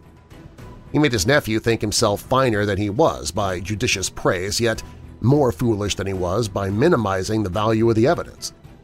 Like many other materialists, that is, he lied cleverly on the basis of insufficient knowledge, because the knowledge supplied seemed to his own particular intelligence inadmissible. "The smell of these terrible solitudes," he said, "cannot leave any mind untouched, any mind, that is, possessed of the higher imaginative qualities. It has worked upon yours exactly as it worked upon my own when I was your age. The animal that haunted your little camp was undoubtedly a moose, for the bellying of a moose may have sometimes a very peculiar quality of sound. The colored appearance of the big tracks was obviously a defect of vision in your own eyes produced by excitement. The size and stretch of the tracks we shall prove when we come to them. But the hallucination of an audible voice, of course, is one of the commonest forms of delusion due to mental excitement. An excitement, my dear boy, perfectly excusable and, let me add, wonderfully controlled by you under the circumstances. For the rest, I am bound to say you have acted with a splendid courage, for the terror of feeling oneself lost in the wilderness is nothing short of awful, and had I been in your place, I don't for a moment believe I could have behaved with 1/4 of your wisdom and decision. The only thing I find it uncommonly difficult to explain is that damned odor." "It made me feel sick, I assure you," declared his nephew, "positively dizzy." His uncle's attitude of calm omniscience, merely because he knew more psychological formulae, made him slightly defiant. It was so easy to be wise in the explanation of an experience one has not personally witnessed. "A kind of desolate and terrible odor is the only way I could describe it," he concluded, glancing at the features of the quiet, unemotional man beside him. "I can only marvel," was the reply, "that under the circumstances it did not seem to you even worse." The dry words, Simpson knew, hovered between the truth and his uncle's interpretation of the truth. And so at last they came to the little camp and found the tent still standing, the remains of the fire, and the piece of paper pinned to a stake beside it, untouched. The cache, poorly contrived by inexperienced hands, however, had been discovered and opened by muskrats, mink, and squirrel. The matches lay scattered about the opening, but the food had been taken to the last crumb. "Well, fellers, he ain't here!" exclaimed Hank loudly after his fashion. "And that's as certain as the coal supply down below. The where he's got to by this time is about as uncertain as the trade in crowns to other place." The presence of divinity student was no barrier to his language at such a time, though for the reader's sake it may be severely edited. "I propose," he added, "we start out at once and hunt for 'em like hell."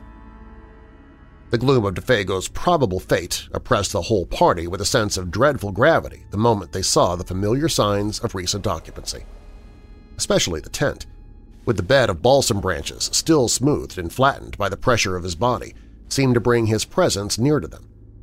Simpson, feeling vaguely as if his world were somehow at stake, went about explaining particulars in a hushed tone.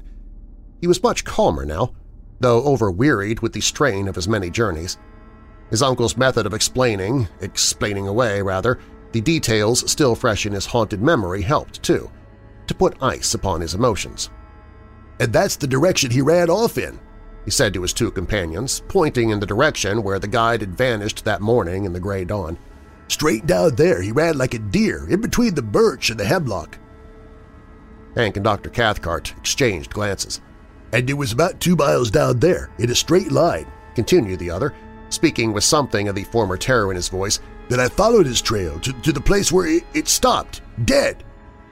"And where you heard him calling and caught the stench and all the rest of the wicked entertainment," cried Hank with a volubility that betrayed his keen distress, "and where your excitement overcame you to the point of producing illusions," added Dr. Cathcart under his breath, yet not so low that his nephew did not hear it. It was early in the afternoon, for they had traveled quickly, and there were still a good 2 hours of daylight left.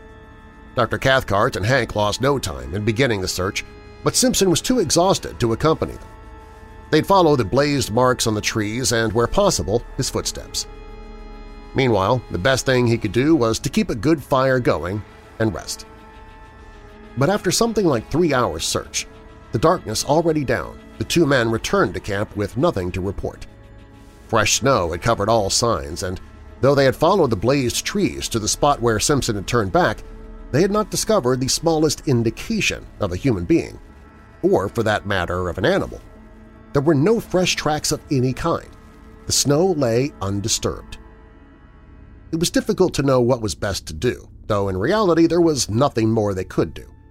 They might stay and search for weeks without much chance of success. The fresh snow destroyed their only hope, and they gathered around the fire for supper, a gloomy and despondent party. The facts indeed were sad enough, for DeFago had a wife at Rat Portage, and his earnings were the family's sole means of support. Now that the whole truth in all its ugliness was out, it seemed useless to deal in further disguise or pretense. They talked openly of the facts and probabilities. It was not the first time, even in the experience of Dr. Cathcart, that a man had yielded to the singular seduction of the solitudes and gone out of his mind. DeFago, moreover, was predisposed to something of the sort, for he already had a touch of melancholia in his blood, and his fiber was weakened by bouts of drinking that often lasted for weeks at a time. Something on this trip, one might never know precisely what, had sufficed to push him over the line. That was all. And he had gone off into the great wilderness of trees and lakes to die by starvation and exhaustion. The chances against his finding camp again were overwhelming. The delirium that was upon him would also doubtless have increased, and it was quite likely he might do violence to himself and so hasten his cruel fate. Even while they talked, indeed, the end had probably come.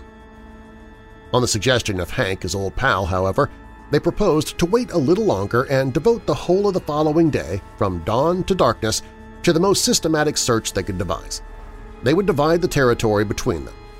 They discussed their plan in great detail. All that men could do, they would do.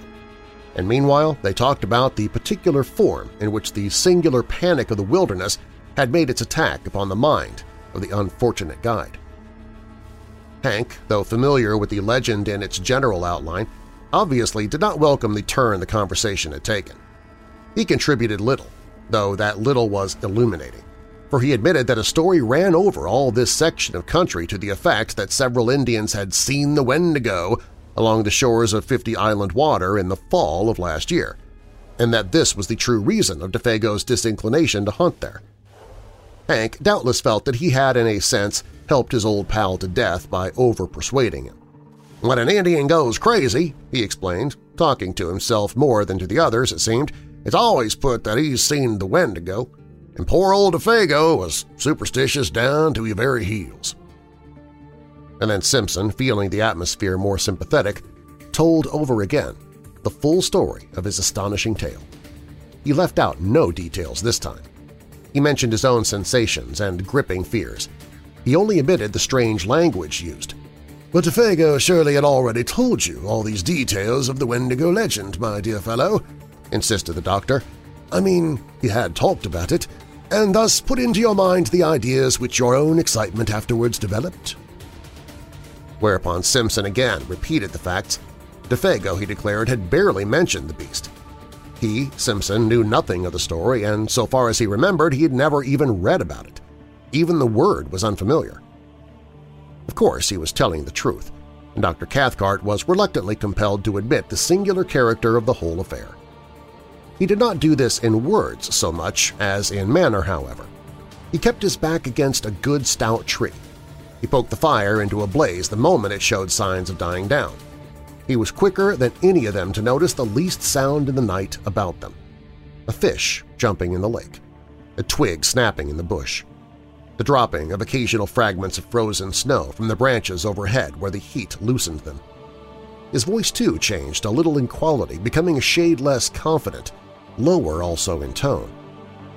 Fear, to put it plainly, hovered close about that little camp, and though all three would have been glad to speak of other matters, the only thing they seemed able to discuss was this, the source of their fear. They tried other subjects in vain. There was nothing to say about them. Hank was the most honest of the group. He said next to nothing. He never once, however, turned his back to the darkness. His face was always to the forest, and when food was needed, he didn't go farther than was necessary to get it.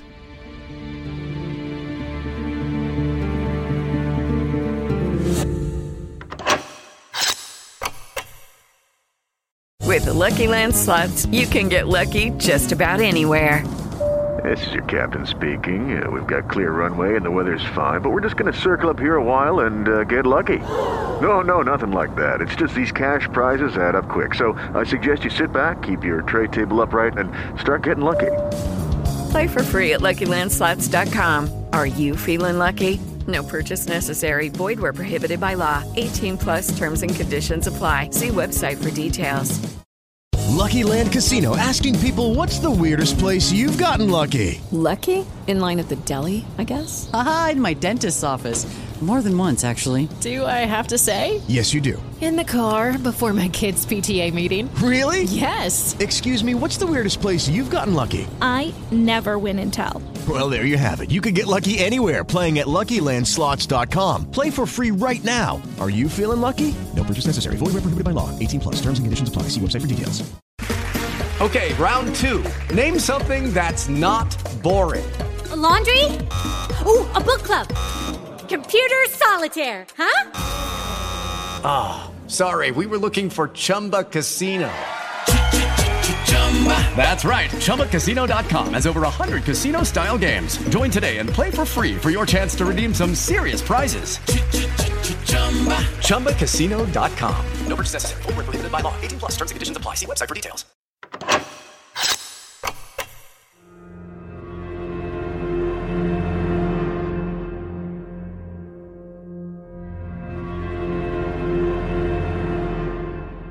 A wall of silence wrapped them in, for the snow, though not thick, was sufficient to deaden any noise, and the frost held things pretty tight besides. No sound but their voices and the soft roar of the flames made itself heard. Only, from time to time, something soft as the flutter of a pine moth's wings went past them through the air. No one seemed anxious to go to bed. The hours slipped towards midnight. "The legend is picturesque enough," observed the doctor after one of the longer pauses, speaking to break it rather than because he had anything to say, "for the Wendigo is simply the call of the wild personified, which some natures hear to their own destruction." "That's about it," Hank said presently, "and there's no misunderstanding when you hear it. It calls you by name right enough." Another pause followed. Then Dr. Cathcart came back to the forbidden subject with a rush that made the others jump.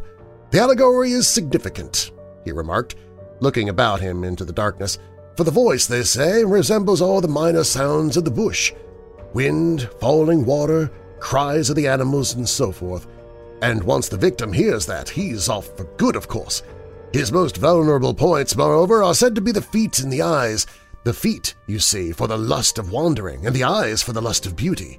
The poor beggar goes at such a dreadful speed that he bleeds beneath the eyes and his feet burn." Dr. Cathcart, as he spoke, continued to peer uneasily into the surrounding gloom. His voice sank to a hushed tone. "The Wendigo," he added, "is said to burn his feet, owing to the friction apparently caused by its tremendous velocity till they drop off, and new ones form exactly like its own." Simpson listened in horrified amazement, but it was the pallor on Hank's face that fascinated him most. He would willingly have stopped his ears and closed his eyes had he dared. "They don't always keep to the ground, neither," came in Hank's slow, heavy drawl, "for it goes so high that he thinks the stars have set him all afire. and it'll take great thumping jumps sometimes and run along the tops of the trees carrying its partner with it and then dropping him just as a fish hawk will drop a pickerel to kill it before eating. And its food, all the muck in a whole bush, is moss." And he laughed a short, unnatural laugh. "It's a moss-eater is the Wendigo," he added, looking up excitedly into the faces of his companions. "Moss-eater," he repeated, with a string of the most outlandish oaths he could invent. But Simpson now understood the true purpose of all this talk. What these two men, each strong and experienced in his own way, dreaded more than anything else was silence. They were talking against time. They were also talking against darkness, against the invasion of panic, against the admission reflection might bring that they were in an enemy's country, against anything, in fact, rather than allow their inmost thoughts to assume control. He himself, already initiated by the awful vigil with terror, was beyond both of them in this respect. He had reached the stage where he was immune. But these two, the scoffing, analytical doctor and the honest, dogged backwoodsman, each sat trembling in the depths of his being. Thus the hours passed, and thus, with lowered voices and a kind of taut inner resistance of spirit, this little group of humanity sat in the jaws of the wilderness and talked foolishly of the terrible and haunting legend. It was an unequal contest, all things considered, for the wilderness had already the advantage of first attack and of a hostage. The fate of their comrade hung over them with a steadily increasing weight of oppression that finally became insupportable.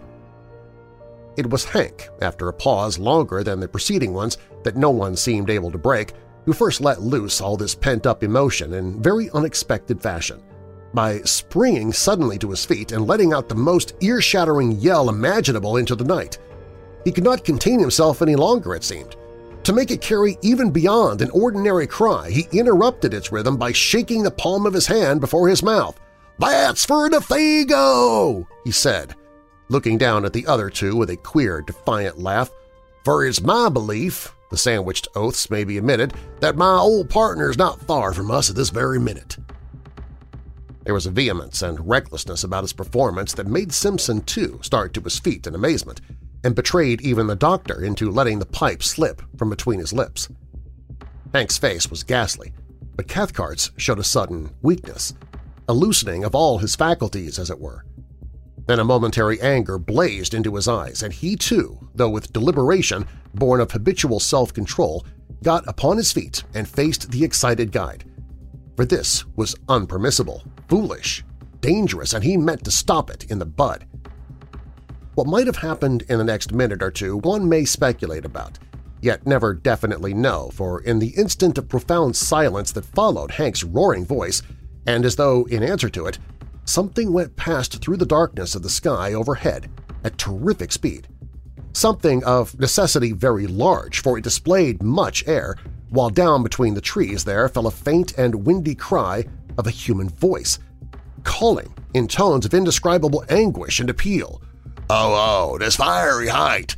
Oh, my feet of fire, my burning feet of fire!" White to the very edge of his shirt, Hank looked stupidly about him like a child. Dr. Cathcart uttered some kind of unintelligible cry, turned as he did with so instinctive movement of blind terror towards the protection of the tent, then halting in the act as though frozen. Simpson, alone of the three, retained his presence of mind a little. His own horror was too deep to allow of any immediate reaction. He had heard that cry before. Turning to his stricken companions, he said almost calmly, "That's exactly the cry I heard, the very words he used." Then, lifting his face to the sky, he cried aloud, "Defago! Defago! Come down here to us! Come down!" And before there was time for anybody to take definite action one way or another, there came the sound of something dropping heavily between the trees, striking the branches on the way down and landing with a dreadful thud upon the frozen earth below. The crash and thunder of it was really terrific. "That's him, so help me the good God!" came from Hank in a whispering cry, half-choked, his hand going automatically toward the hunting knife in his belt. "And he's coming! He's coming!" he added, with an irrational laugh of horror as the sounds of heavy footsteps crunching over the snow became distinctly audible. approaching through the blackness toward the circle of light. And while the steps with their stumbling motion moved nearer and nearer upon them, the three men stood round that fire, motionless and dumb. Dr. Cathcart had the appearance of a man suddenly withered.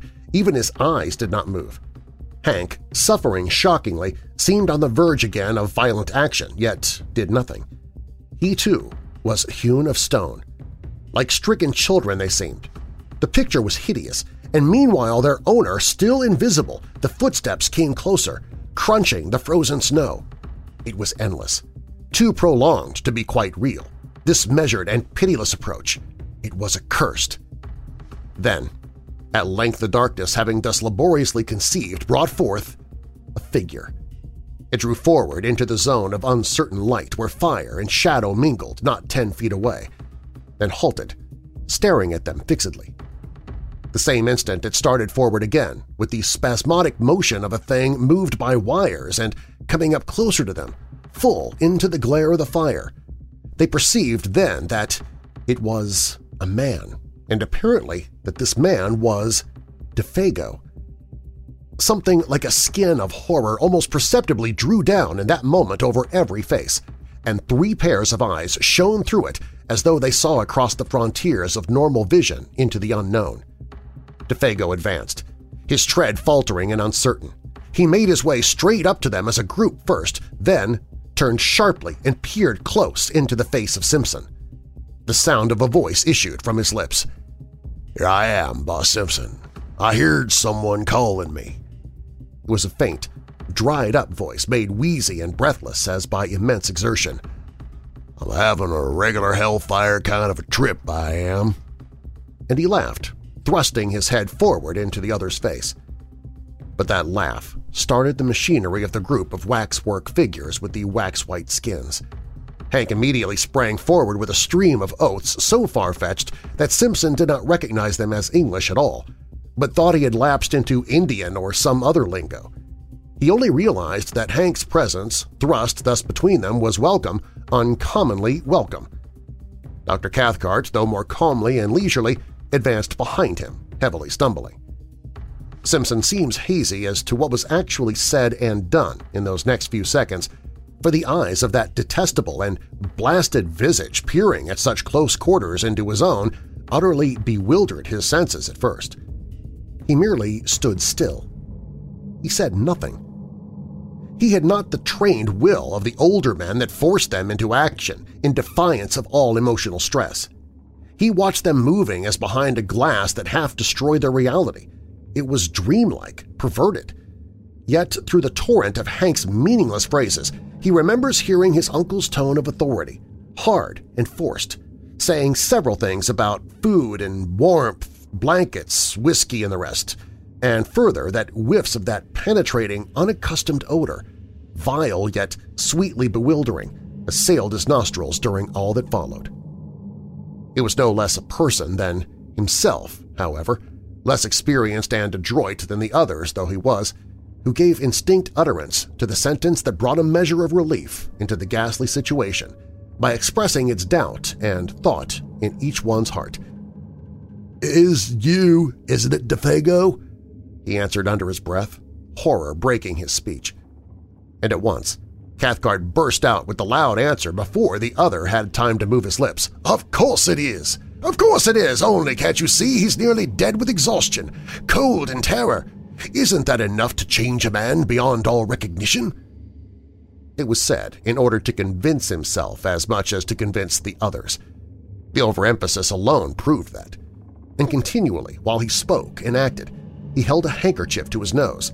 That odor pervaded the whole camp.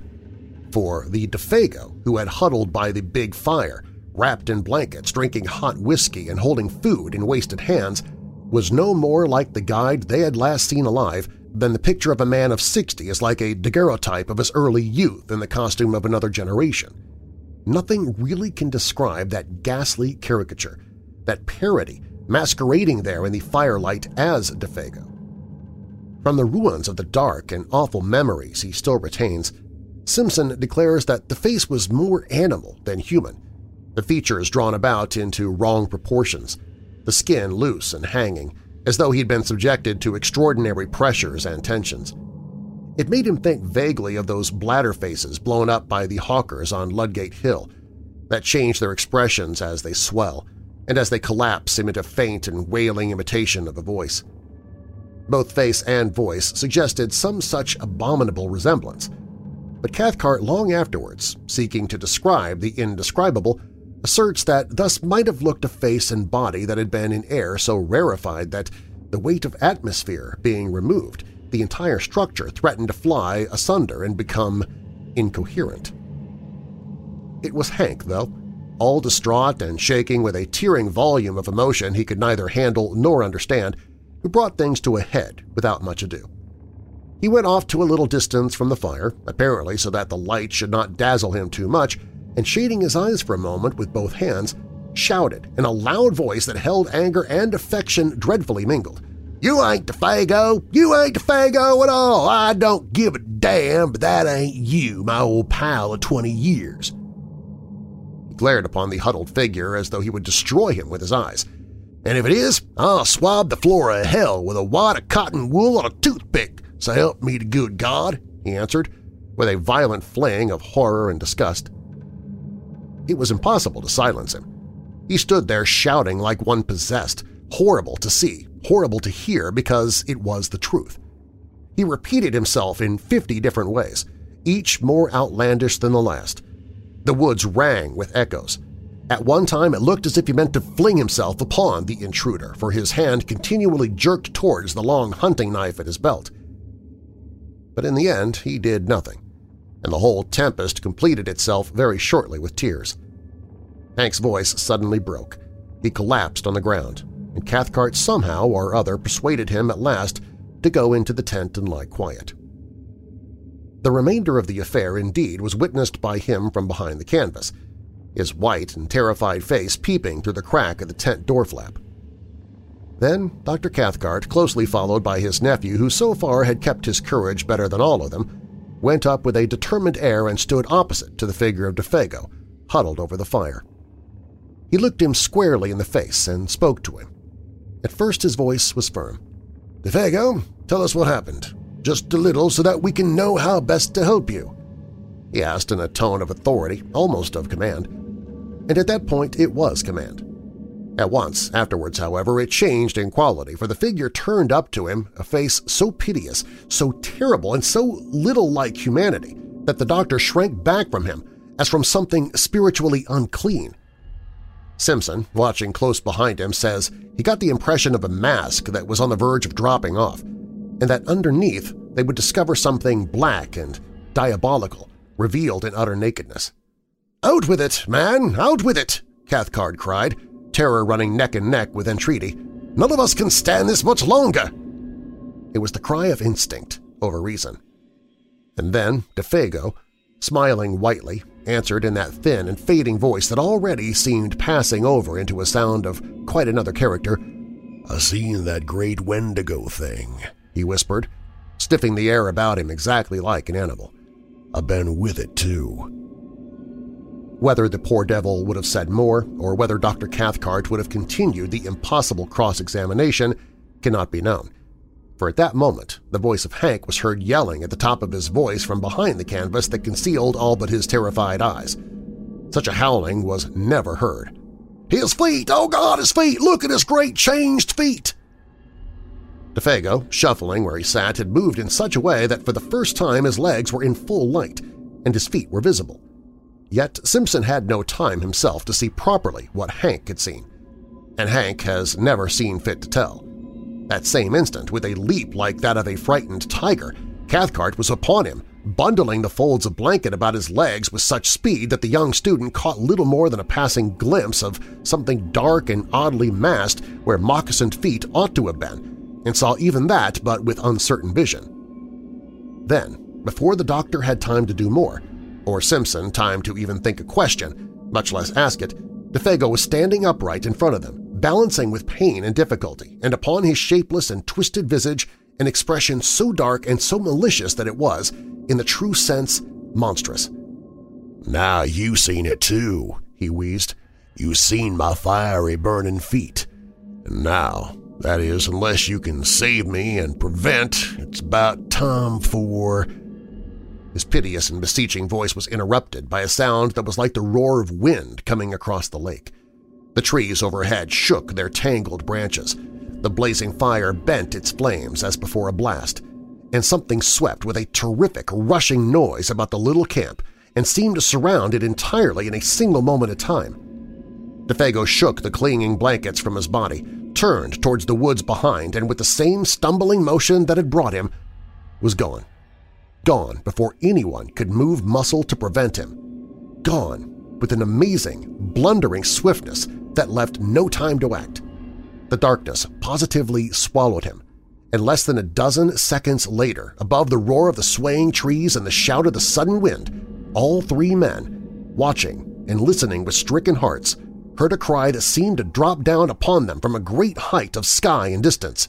"Oh, this fiery height! Oh, my feet of fire, my burning feet of fire!" then died away into untold space and silence. Dr. Cathcart, suddenly master of himself, and therefore of the others, was just able to seize Hank violently by the arm as he tried to dash headlong into the bush. "But I want to know, you!" shrieked the guide. "I want to see! That ain't him at all, but some devil that shunted into his place." Somehow or other, he admits he never quite knew how he accomplished it. He managed to keep him in the tent and pacify him. The doctor apparently had reached the stage where reaction had set in and allowed his own innate force to conquer. Certainly he managed Hank admirably. It was his nephew, however, hitherto so wonderfully controlled, who gave him most cause for anxiety, for the cumulative strain had now produced a condition of lachrymose hysteria which made it necessary to isolate him upon a bed of boughs and blankets as far removed from Hank as was possible under the circumstances. And there he lay, as the watches of that haunted night passed over the lonely camp, crying startled sentences of fragments of sentences into the folds of his blanket. The quantity of gibberish about speed and height and fire mingled oddly with biblical memories of the classroom.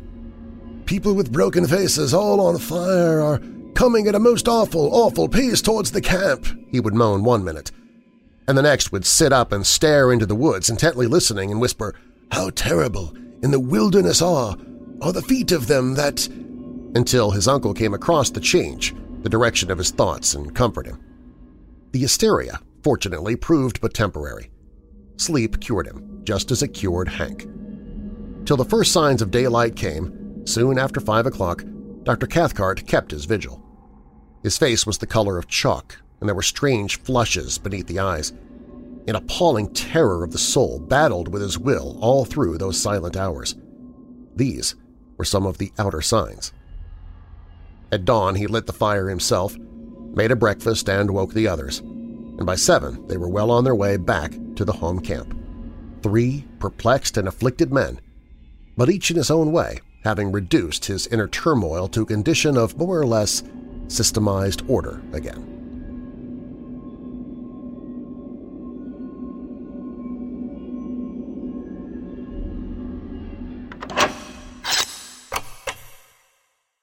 With the Lucky Land Slots, you can get lucky just about anywhere. This is your captain speaking. We've got clear runway and the weather's fine, but we're just going to circle up here a while and get lucky. No, nothing like that. It's just these cash prizes add up quick. So I suggest you sit back, keep your tray table upright, and start getting lucky. Play for free at LuckyLandSlots.com. Are you feeling lucky? No purchase necessary. Void where prohibited by law. 18+ terms and conditions apply. See website for details. Step into the extraordinary with Auditory Anthology, a podcast series where science fiction short stories come alive. Narrated by me, your voice of Weird Darkness, and curated by Keith Conrad, each episode is a journey into imagination. Explore cosmic wonders and futuristic tales, and dive into a universe of stories where the impossible is possible. Auditory Anthology, available at auditoryanthology.com and on Apple, Spotify, or your podcast player of choice.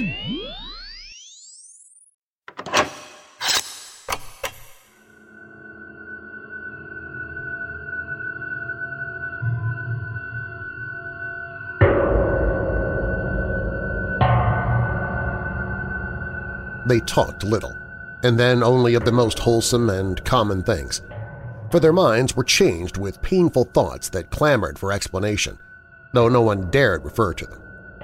Hank, being nearest to primitive conditions, was the first to find himself, for he was also less complex. In Dr. Cathcart, civilization championed his forces against an attack singular enough. To this day, perhaps, he's not quite sure of certain things. Anyhow, he took longer to find himself. Simpson, the student of divinity, it was he who arranged his conclusions probably with the best, though not most scientific appearance of order. Out there, in the heart of unreclaimed wilderness, they had surely witnessed something crudely and essentially primitive, something that had survived somehow the advance of humanity, had emerged terrifically, betraying a scale of life still monstrous and immature. He envisaged it rather as a glimpse into prehistoric ages, when superstitions, gigantic and uncouth, still oppressed the hearts of men, when the forces of nature were still untamed, the powers that may have haunted a primeval universe not yet withdrawn. To this day, he thinks of what he termed years later in a sermon, "Savage and formidable potencies lurking behind the souls of men, not evil perhaps in themselves, yet instinctively hostile to a humanity as it exists." With his uncle, he never discussed the matter in detail, for the barrier between the two types of mind made it difficult. Only once, years later, something led them to the frontier of the subject, of a single detail of the subject, rather. "Can't you even tell me what they were like?" he asked. And the reply, though conceived in wisdom, was not encouraging. "It is far better you should not try to know or to find out." "Well, that odor," persisted the nephew. "What do you make of that?" Dr. Cathcart looked at him and raised his eyebrows. "Odors," he replied, "are not so easy as sounds and sights of telepathic communication. I make as much or as little probably as you do yourself." He was not quite so glib as usual with his explanations. That was all. At the fall of day, cold, exhausted, famished, the party came to the end of a long portage and dragged themselves into a camp that at first glimpse seemed empty. Fire there was none, and no punk came forward to welcome them. The emotional capacity of all three was too overspent to recognize either surprise or annoyance, but the cry of spontaneous affection that burst from the lips of Hank as he rushed ahead of them towards the fireplace came probably as a warning that the end of the amazing affair was not quite yet. And both Cathcart and his nephew confessed afterwards that when they saw him kneel down in his excitement and embrace something that reclined, gently moving, beside the extinguished ashes, they felt in their very bones that this something would prove to be that Defago, the true Defago, returned. And so indeed it was. It is soon told. Exhausted to the point of emaciation, the French-Canadian, what was left of him that is, fumbled among the ashes, trying to make a fire. His body crouched there, the weak fingers obeying feebly the instinctive habit of a lifetime with twigs and matches. But there was no longer any mind to direct the simple operation. The mind had fled beyond recall, and with it, too, had fled memory. Not only recent events, but all previous life was a blank. This time it was the real man, though incredibly and horribly shrunken. On his face was no expression of any kind whatsoever, fear, welcome, or recognition. He did not seem to know who it was that embraced him, or who it was that fed, warmed, and spoke to him the words of comfort and relief. Forlorn and broken beyond all reach of human aid, the little man did meekly as he was bidden. The something that had constituted him individual had vanished forever. In some ways, it was more terribly moving than anything they had yet seen. That idiot smile as he drew wads of coarse moss from his swollen cheeks and told them that he was a damned moss-eater, the continued vomiting of even the simplest food, and, worst of all, the piteous and childish voice of complaint in which he told them that his feet pained him, burned like fire, which was natural enough when Dr. Cathcart examined them and found that both were dreadfully frozen. Beneath the eyes there were faint indications of recent bleeding. the details of how he survived the prolonged exposure, of where he had been, or how he covered the great distance from one camp to the other, including an immense detour of the lake on foot since he had no canoe, all of this remains unknown. His memory had vanished completely. And before the end of the winter, whose beginning witnessed this strange occurrence, DeFago, bereft of mind, memory, and soul, had gone with it. He lingered only a few weeks. And what Punk was able to contribute to the story throws no further light upon it. He was cleaning fish by the lake shore about 5 o'clock in the evening, an hour, that is, before the search party returned, when he saw this shadow of the guide, picking its way weakly into camp. In advance of him, he declares, came the faint whiff of a certain singular odor. That same instant, old Punk started for home. He covered the entire journey of 3 days as only Indian blood could have covered it. The terror of a whole race drove him. He knew what it all meant. DeFago had seen the Wendigo.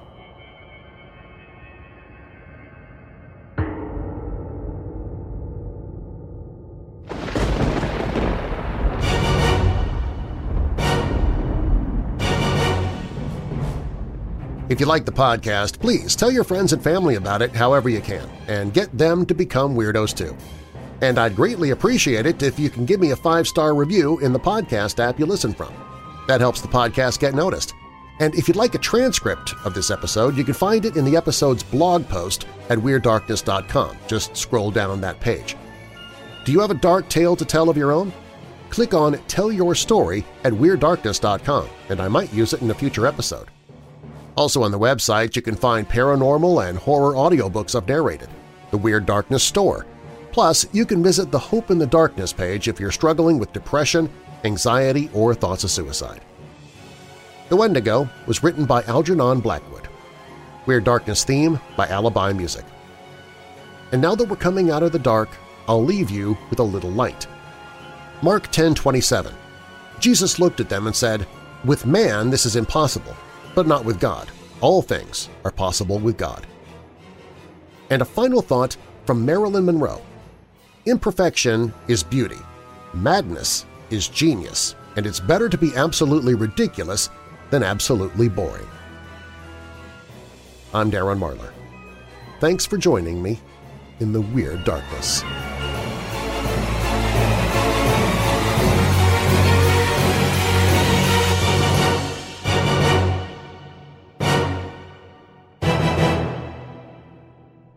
That a man can feel when the wilderness holds him in the hollow of its illimitable